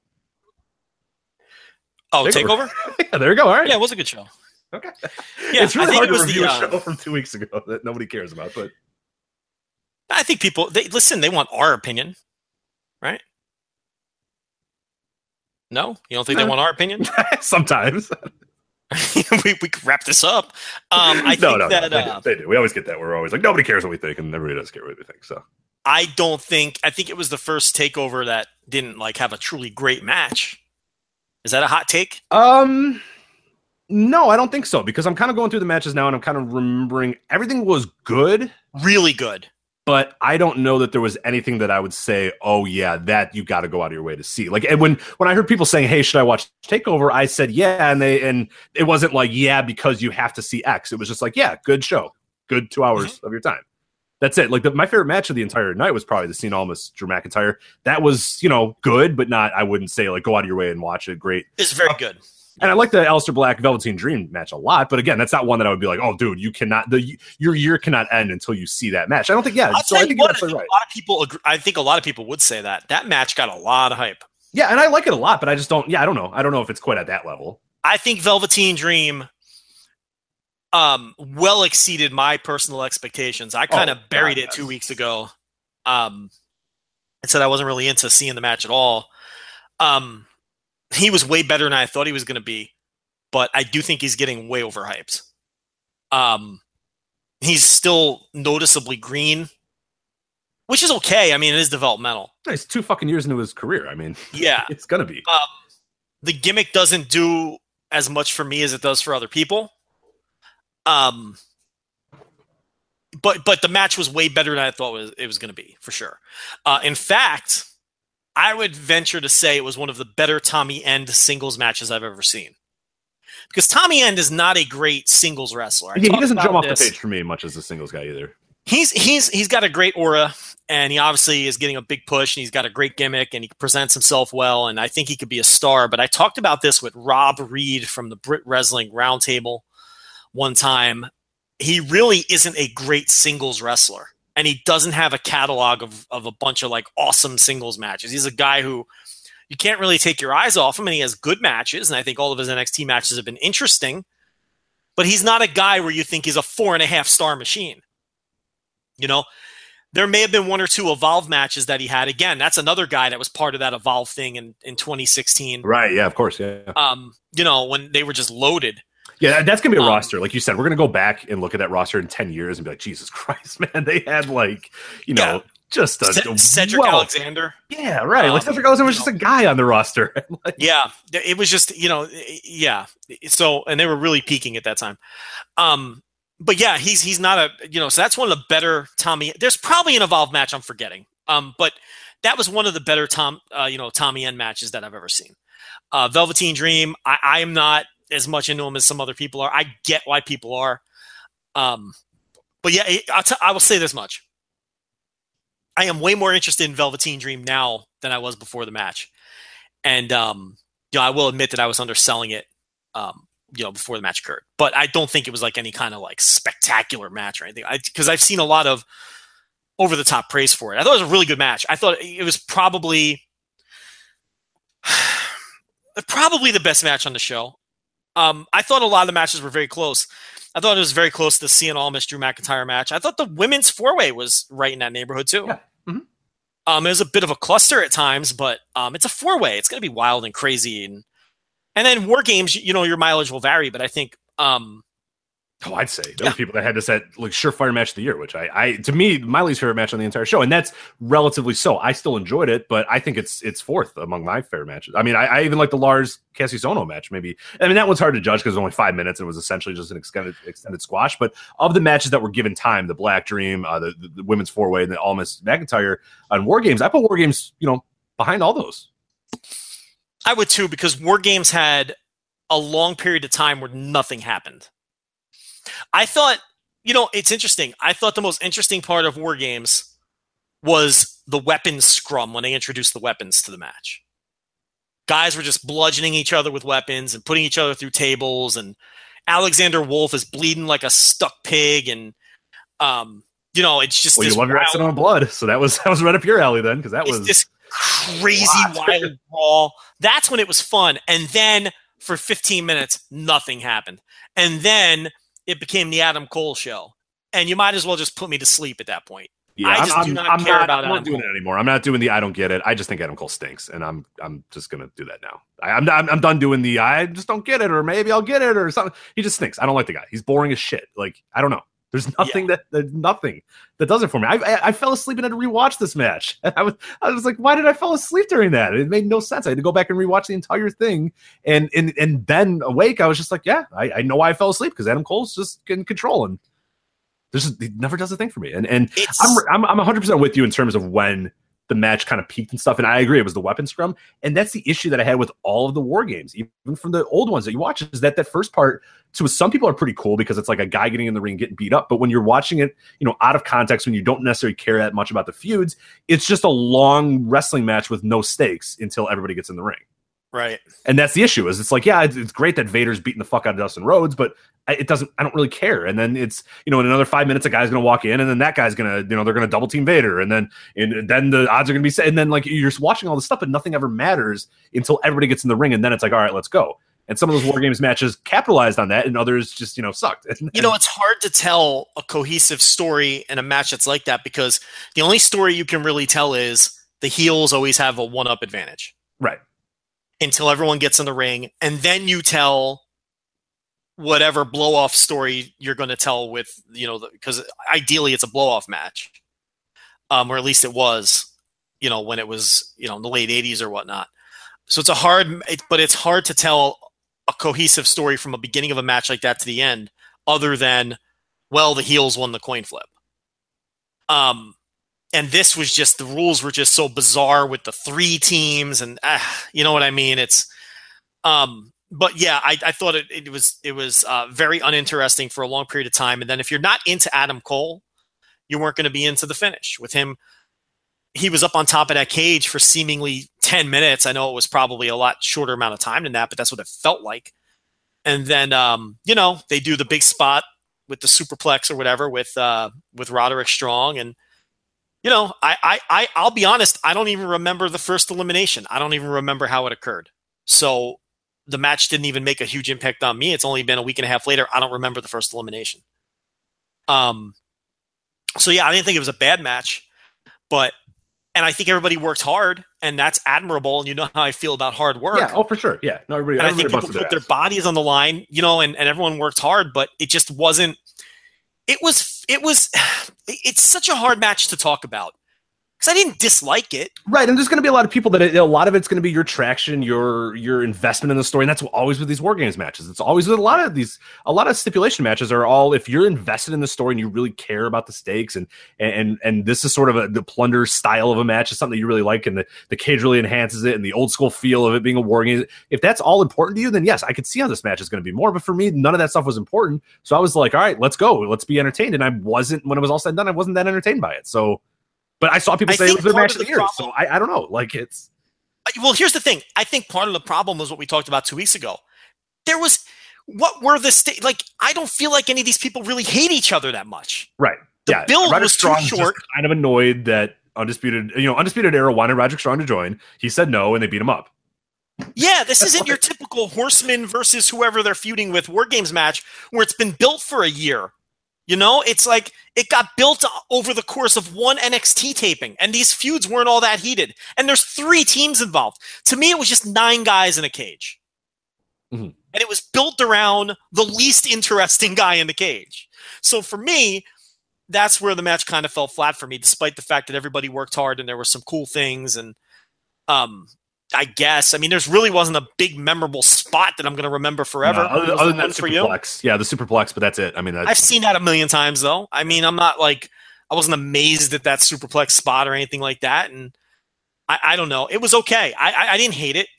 It was okay. It was a good match. Even the highlight video on the most recent NXT, the one that had the Dunn Gargano, was like, even watching the highlight video, it was just like, okay, like, you know what I mean? Like, it didn't, even watching that, even with the best of the best, I was just like, yeah, it looked like an alright match, whatever. Like, you know, I thought Dunn and Gargano blew that match away. I thought Dunn and Gargano was the best match of the entire night.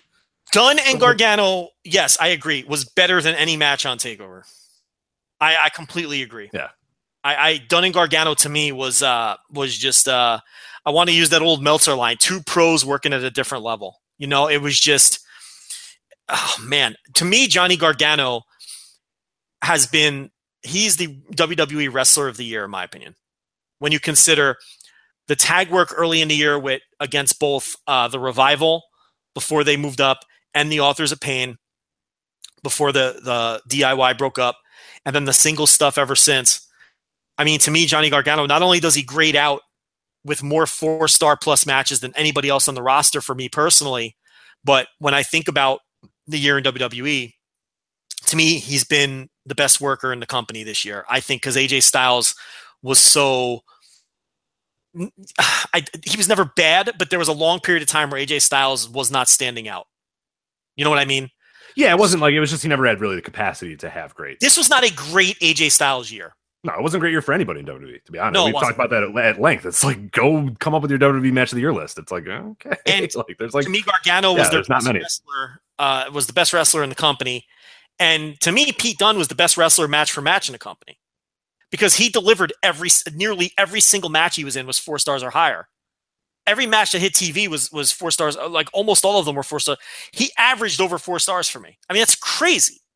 Yeah, he was great. And the thing that I love about him too is the crowd reaction when he comes out. People fucking, there's a reaction with him. You know what I mean? Like, he feels special. He really does. Right. He really does. And it's hard to really put your finger on it. And I remember when I went to NXT TakeOver Chicago, I was like, I wonder if people are going to know these UK guys. Dunn came out and that place fucking exploded. People, and I was amazed at how, like, he just has this connection to people in one way or another, whether you like him or hate him.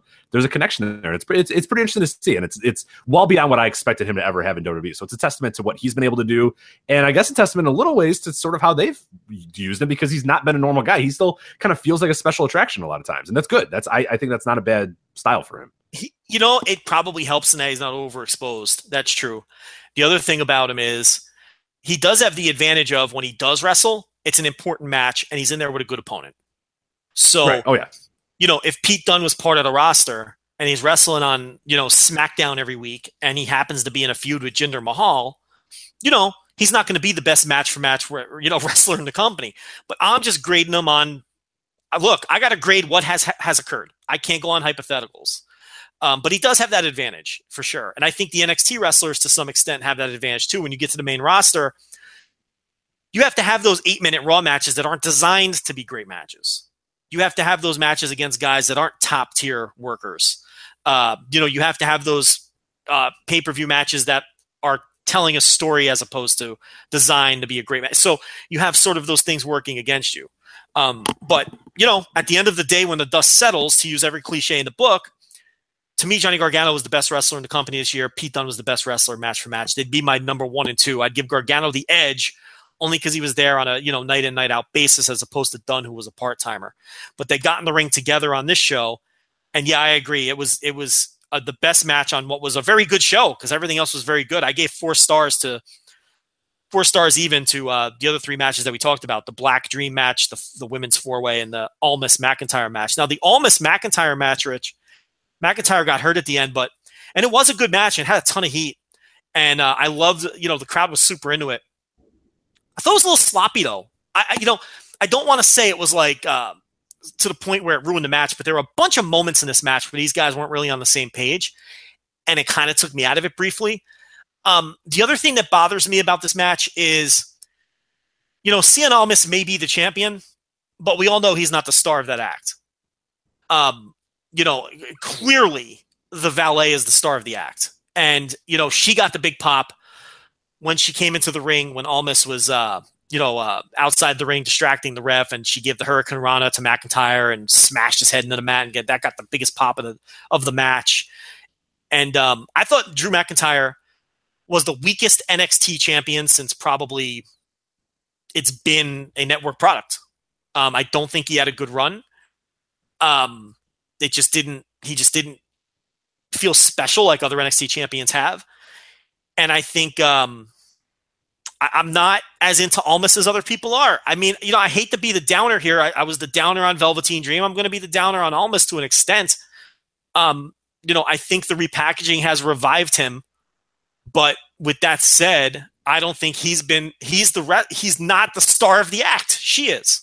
How do you feel about that? Do you think I'm off base? Yeah, I think to an extent. I think she absolutely is. I think I don't really going to make no bones about it. I mean, she is absolutely transformed that character, transformed him. I think that is sort of. I'm trying to give credit to him